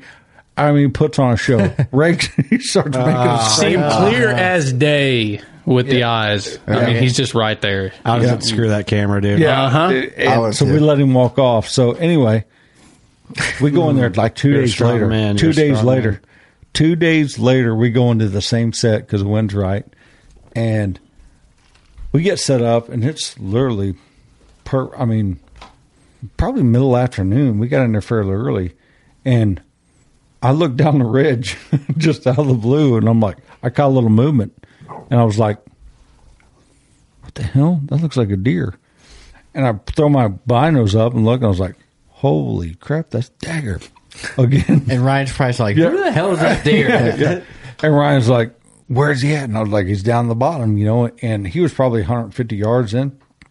And I am not kidding you. It was like it was meant to be. The deer turned. I mean, he was totally headed the wrong direction, and the deer just turned. Came up the ridge? Came right up the ridge on a string and turned sideways on the trail, and I'm like, okay. And so I had a Tacticam on the top of the crossbow. It's the first deer I ever killed with a crossbow. And I was like, I forgot to turn it on. And this deer standing, I mean, he walks all the way up to like 12 yards, and he turns broadside right there. And I'm like, holy cow, are you serious? Is this really happening? So I realize I'm like, got the crosshairs right on him. I'm like, I look up, I'm like, crap, the Tacticam's not running. So I was like, reach up, I'm like, turn it on. At 12 yards. Yeah, 12 yards. I like, reach up, turn it on. Ryan's like, what are you doing? You're bitching me out the night before because, because you're right there. I'm like, all right, now I'm all about, we got to get every piece of footage. A change man. I'm a change man. So I reached over, turned the Tacticam on, and luckily I got away with it, and I ended up smoking him. But yeah, I was like, but that's what's so crazy is because we had, literally, of that deer in particular, we had, I don't know how many trail cam photos of that deer over the course of probably 3.5 years, and never seen him on the hoof. Isn't that crazy? It is. This is nuts that the deer can do that. Yeah. That's what makes them so cool, though. Yeah, for sure. I think. Or, that's what's cool about you freak out when you see one like that. When it's him. Yeah, and that's the prime example right there. That buck right there with mature deer on the farm. I was just as jacked up about killing that deer. Ain't going to score worth a shit. But just because of the history we had in that story, I knew, the HR knowing, I was like, man, I was so jacked up just to run an arrow through that deer and actually lay my hands on that deer. Makes it way cooler. Yeah, makes it worth it. It was just cool. Yeah. Yeah. Dude, I would have shot that deer the first night. Heartbeat. I would too. Yeah. But I'm not committed to a camera, Yeah. Mm-hmm. But man, if I got like a 170 buck comes in, I'm like trying to make a show. I'd be the worst guy to have on a TV show. Yeah. We had $1 for every time a deer come in when we couldn't get on camera and we killed it. We'd be sitting pretty good. Yeah. Ain't no kidding. Strong-willed. I mean, if yell at me later. if Working Class Bow Hunter was a hunting show, maybe we'd commit a little different, but we'd be a terrible hunting show. We would. No. You know what I mean? Well, yeah. The thing is, though, is terrible. Oh, but we'd be the worst. You guys did pretty good. Nebraska was pretty good. Yeah, you guys. We're naturals, but we're naturals. It is what it is. We have killed some deer and turkeys, and we've killed stuff on film. But I just mean when you get us in a situation like that, film over deer. Oh, film over deer. Well, I'm deer over film. I'm deer every time. Yeah. But it depends. If we go out and we're, for some reason, it's like, hey, we're going on this trip and Ryan, you're going with Kurt, then I'd probably be like, all right, well, this is different now. Right. Well, let me tell you, we're going to change the game up a little bit on turkeys. This year, I mean, obviously, people know the turkey situation around the country. Turkeys were down. Yeah. Populations were down. It's all over the internet, all over everything, But we went to Kansas and early season for the archery opener. And I was like, we're going to do something a little bit different. I said, I'm going to grab my layout blind, which is what you hunt waterfowl out of. Like geese and stuff. Mm-hmm. Yeah. So I go out, I actually put the layout blind right in the middle of decoys. And of turkey decoys. It worked. Oh, and so much better than I thought it would on paper. Yeah. Oh, so people think you're going to be laid down and draw your bow back because we were bow hunting. So you're putting out a spread of like you're goose hunting. No, we put out like just a regular, strutter and a couple hens, but I literally have a strutter like literally 4 yards, 5 yards from my feet. And you're bow hunting. Bow hunting. So I'm literally sitting there laying in a wheat field with I'm just sitting up because it's got a back, and I don't even tuck all the way down to the layout blind. I'm just sitting there. I've got a bow pot on my bow sitting between my legs. And we have this Tom come in. We start calling. This Tom comes in, and are you in a layout blind also? No, he's filming from behind me. This will be on a show coming up. And dude, cocky. Oh, it's cocky. Yeah. Oh, it was. I'm like, I have never been so amped up on a turkey in my entire life. So your bow's in a bow pod? Yeah, pretty much right. Like literally sitting like right between my legs. I'm just sitting there laid down just like this and just sitting up, bow pad. I got a mask on, hat, sitting there. Decoy is literally from me to you. No kidding. Literally from me to you. So when you draw, did you have to pick up the bow off the ground? No, hold on. Just sorry. I'm getting excited. Yeah. I'm getting excited. So this bird comes in. We see some hens come over the hill. And this bird, Tom's falling. So I start calling, right? And the hens, they turn around and beeline right to me. Mm-hmm. And here comes the Tom. The hen, I'm sitting there like this, and I'm like, should I pick up my bow or what? Because the Tom's like doing that little waddle. I'm coming into the decoy rope. Yeah, I'm a badass. Old boobies flopping off. The shuffle. So the hen's like literally stand right here, and she just starts going. I'm like, and you could probably hear me, Mike, like, what the hell? Well, it was like one of those moments where, like, when you're behind the camera, you don't realize how close everything is. You're just you're looking at the screen, and then I looked out behind, and I'm not kidding. The hen is Doug, what? And Larry's sitting here in the blind. Yeah. I mean, she's 3 feet outside the blind, just looking right at Larry, going, yeah. And that Tom just stops, comes in the full strut, comes around, and I'm just sitting there, and I got my hand right there through the bow sling, around the grip. I'm just sitting there, and I'm calling real soft. He comes around, starts whooping the crap of the decoy. And I'm talking jumping the decoy to the point to where the decoy starts spinning, and I thought he was going to fall off the decoy. Into your lap? Yeah. So I'm just sitting like, holy crap. And dude, my heart's just going. Oh, I bet. I can't even imagine at that point. Well, so he spins around, and I'm sitting there like this, and the turkey finally goes around the decoy, quits whooping him, and starts going around the decoy. And once he gets around, I actually made it to full draw. I'm like, number one, I couldn't believe I made it to full draw. Yeah, that's impressive. And then, second of all, I totally rushed my shot and missed that something. Yeah, literally. I mean, I missed that. I missed that turkey. I am not kidding you by, I bet, 3 feet. Just got excited because it was so much. I was so worked up. I don't feel as bad as my miss now in Nebraska. Yeah, it was bad. I mean, it was right Yours there. is pretty bad. It was right there. He turned around and he looked at me and he's like, He's like, I did everything you're not supposed to. I rushed my shot. I punched the trigger. I didn't put my head down on the string. He's like, everything you shouldn't do when you shoot a bow, I did it all. Yeah, that's what I said. I did it all. He's like, I ain't even mad about it. Well, that's got to be so intense that you're not thinking clearly. It was. It was. It's it was impressive absolutely to awesome. get by all them hens and everything. Yeah, it was pretty awesome. I'm excited for people to see it because the footage is absolutely awesome. I mean, like I said, in a layout blind in the middle field. And to boot, the next day we go out, and this is no kidding. We set up in the layout blind again. I got the decoys out. A group of jakes. We start calling to them. They come in, and they come right in, and I'm like sitting there. I start calling. They're gobbling like at my feet. Yeah. Just like that. I have got 2 hours of footage at them within 10 yards of that layout blind gobbling right at him. Yeah. No kidding. They're sitting They there would not leave. To the point to where they would go leave. I start calling. They'd come back. So they bedded down in the deal. So I get my phone out, FaceTime Paul Biggs. And I'm in a layout blind, and these turkeys are literally laying there.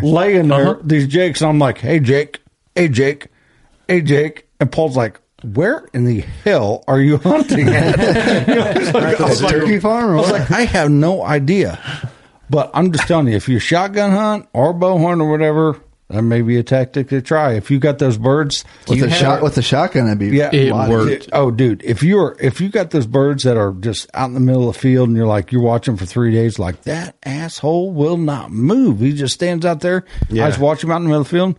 Get a layup line, go out in the middle of the field, wait on him. I might buy a tag to try just to try that. It really worked so much better than I Do you ever have any thought of it this would. footage with you tonight? Maybe. Okay. Oh, yeah, we got to watch some of gotta that. see Yes. some of Hey, that. I don't want to forget this because I know people heard on previous podcasts, but you're talking about, it's on an upcoming episode. If someone's like, I really want to watch that, where can they watch it? Respect the Game TV. You can watch it on Sportsman's Channel Tuesday nights, 8 o'clock Eastern. 9 o'clock Eastern, 8 o'clock Central. Or you can go to YouTube. You can also go to MOTV. MOTV. Mm-hmm. Yeah. So, or just ask us. Shit, we'll show it to you. Hell yeah. Well, I'll just show it to you. Yeah. Just send you a link. Yeah. I wanted to cover that, because I like the show a lot. I think you guys do a great job. It's cooler that we know you guys. That always helps too, Mm-hmm. But that's my boy Larry on TV. That's my boy. You're my boy, Blue. My boy, Blue. Lorenzo. Larry will have to start introducing himself. Larry Mack, Respect the Game TV outdoor group. I run the Doug's and Mustache Facebook or Instagram page. Exactly. I'll show my kids that when I'm older. Yeah, when I'm older. That was my mustache. We need to get some memes from our listeners saying, I'm going to tell my kids this was Dale Earnhardt. They have a picture of you. Right. Just a picture of me. Stupid. Yeah. So funny. Tell my kids this was Ron Jeremy. Yeah. Well, Kinda. close enough, I guess. Yeah, kind of. About, 4 inches short? Plus or minus. Or more. Or more. No. Easy. Or more. Let's not spread incorrect rumors. Hey, listen. Hey, it is what it is. It was a test. I wanted to see how you'd react. Yeah. I appreciate you guys coming into the studio, man. It was a lot of fun. I'm glad I finally got to do an in-studio podcast. And they're fun at trade shows, don't get me wrong, but this is just different. It's a better feel. It's fun to hang out before, get to talk and then hang out after and not feel like normally like one of us has to go run off and do something or, there's people coming by the booth, which is, it's fun recording there. Just absolutely not the same as being here and being able to like legitimately tell stories like that, Right. So, Well, I can tell you, like I said, obviously I follow you all on social media, and number one, thank you for having us. But to see the studio firsthand has definitely been an experience, and to see the hard work you all put into this, to making this platform grow.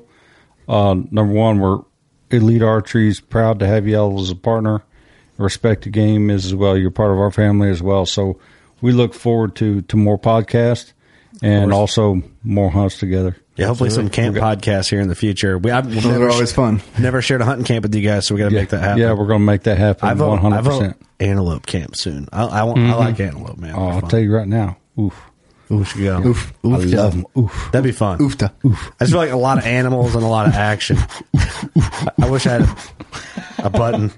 Yeah, I took care of your button for you. Yeah, you don't need Larry. Button. I'm dry. But no, man, we're super thankful to have Elite and absolutely. Slick Trick. And I mean, we shoot Scott releases and all that. We're fans of pretty much everything Outdoor Group puts out and the people behind it. And everybody's been great. So we appreciate your guys' friendship first and then, partnerships and all that and good people. It's been amazing. So. Yeah, 100%. Likewise, it's, we appreciate you all as well. And we look forward to, to the future. The industry's headed the right direction. I think more hunters are getting more involved in the outdoors. Obviously, tag sales and stuff have been up through multiple states through the draws. And, I mean, that means we're out there. We're getting our message out there. And I think all the listeners need to, help do their part as well. If they can get somebody out there, take them hunting, let's do it. We can grow it all together. Mm-hmm. Definitely. Agreed. Where can people follow you guys? RespectTheGame.tv. You can go to Instagram, Respect the Game, Facebook, Respect the Game. Also, Larry Mack at Instagram. Ryan's got an Instagram as well. Ryan Heuser, Heuser. It's not Hauser, it's Heuser. I say Heuser. I say Heuser every time. However you want to say it. It's all right. Yeah. Or so Heuser. I just had to throw that out there. So, yeah. But, yeah, just come follow us. If you've got questions or anybody has questions about, anything their bow set up, it doesn't matter whether you're shooting a lead or not. I mean, the shootability challenge, too, one thing we didn't cover is it's not about saying, hey, you have to buy an Elite. It's basically, all it's saying is, if you're in the market for a new bow, let Elite be a part of that conversation. Just shoot one. Yeah, go shoot one. Yep. You decide for yourself. Mm-hmm. That's all it is. It's like a pair of pants. Everyone's fits different. Right. That's exactly right. Mm-hmm. We want every archer to be comfortable and be happy. Mm-hmm. And so regardless of the brand, get out there, shoot your bow. I like that, man. Honest and real. And, if you've been wondering about one, we get a lot of questions. Go shoot one. Mm-hmm. Find a dealer. Support your local dealer. That's right. And we got a discount code. WCB, ship to a local dealer from Elite's website. Support everybody. Boom. Supports us, supports Elite. Support It's a your win-win, man. I think that's a positive note to end on. It is. Appreciate you, fellas. All right. Thank you, guys. Yep. Thanks, everyone, for listening. You know what to do. Go shoot your bow. We love you.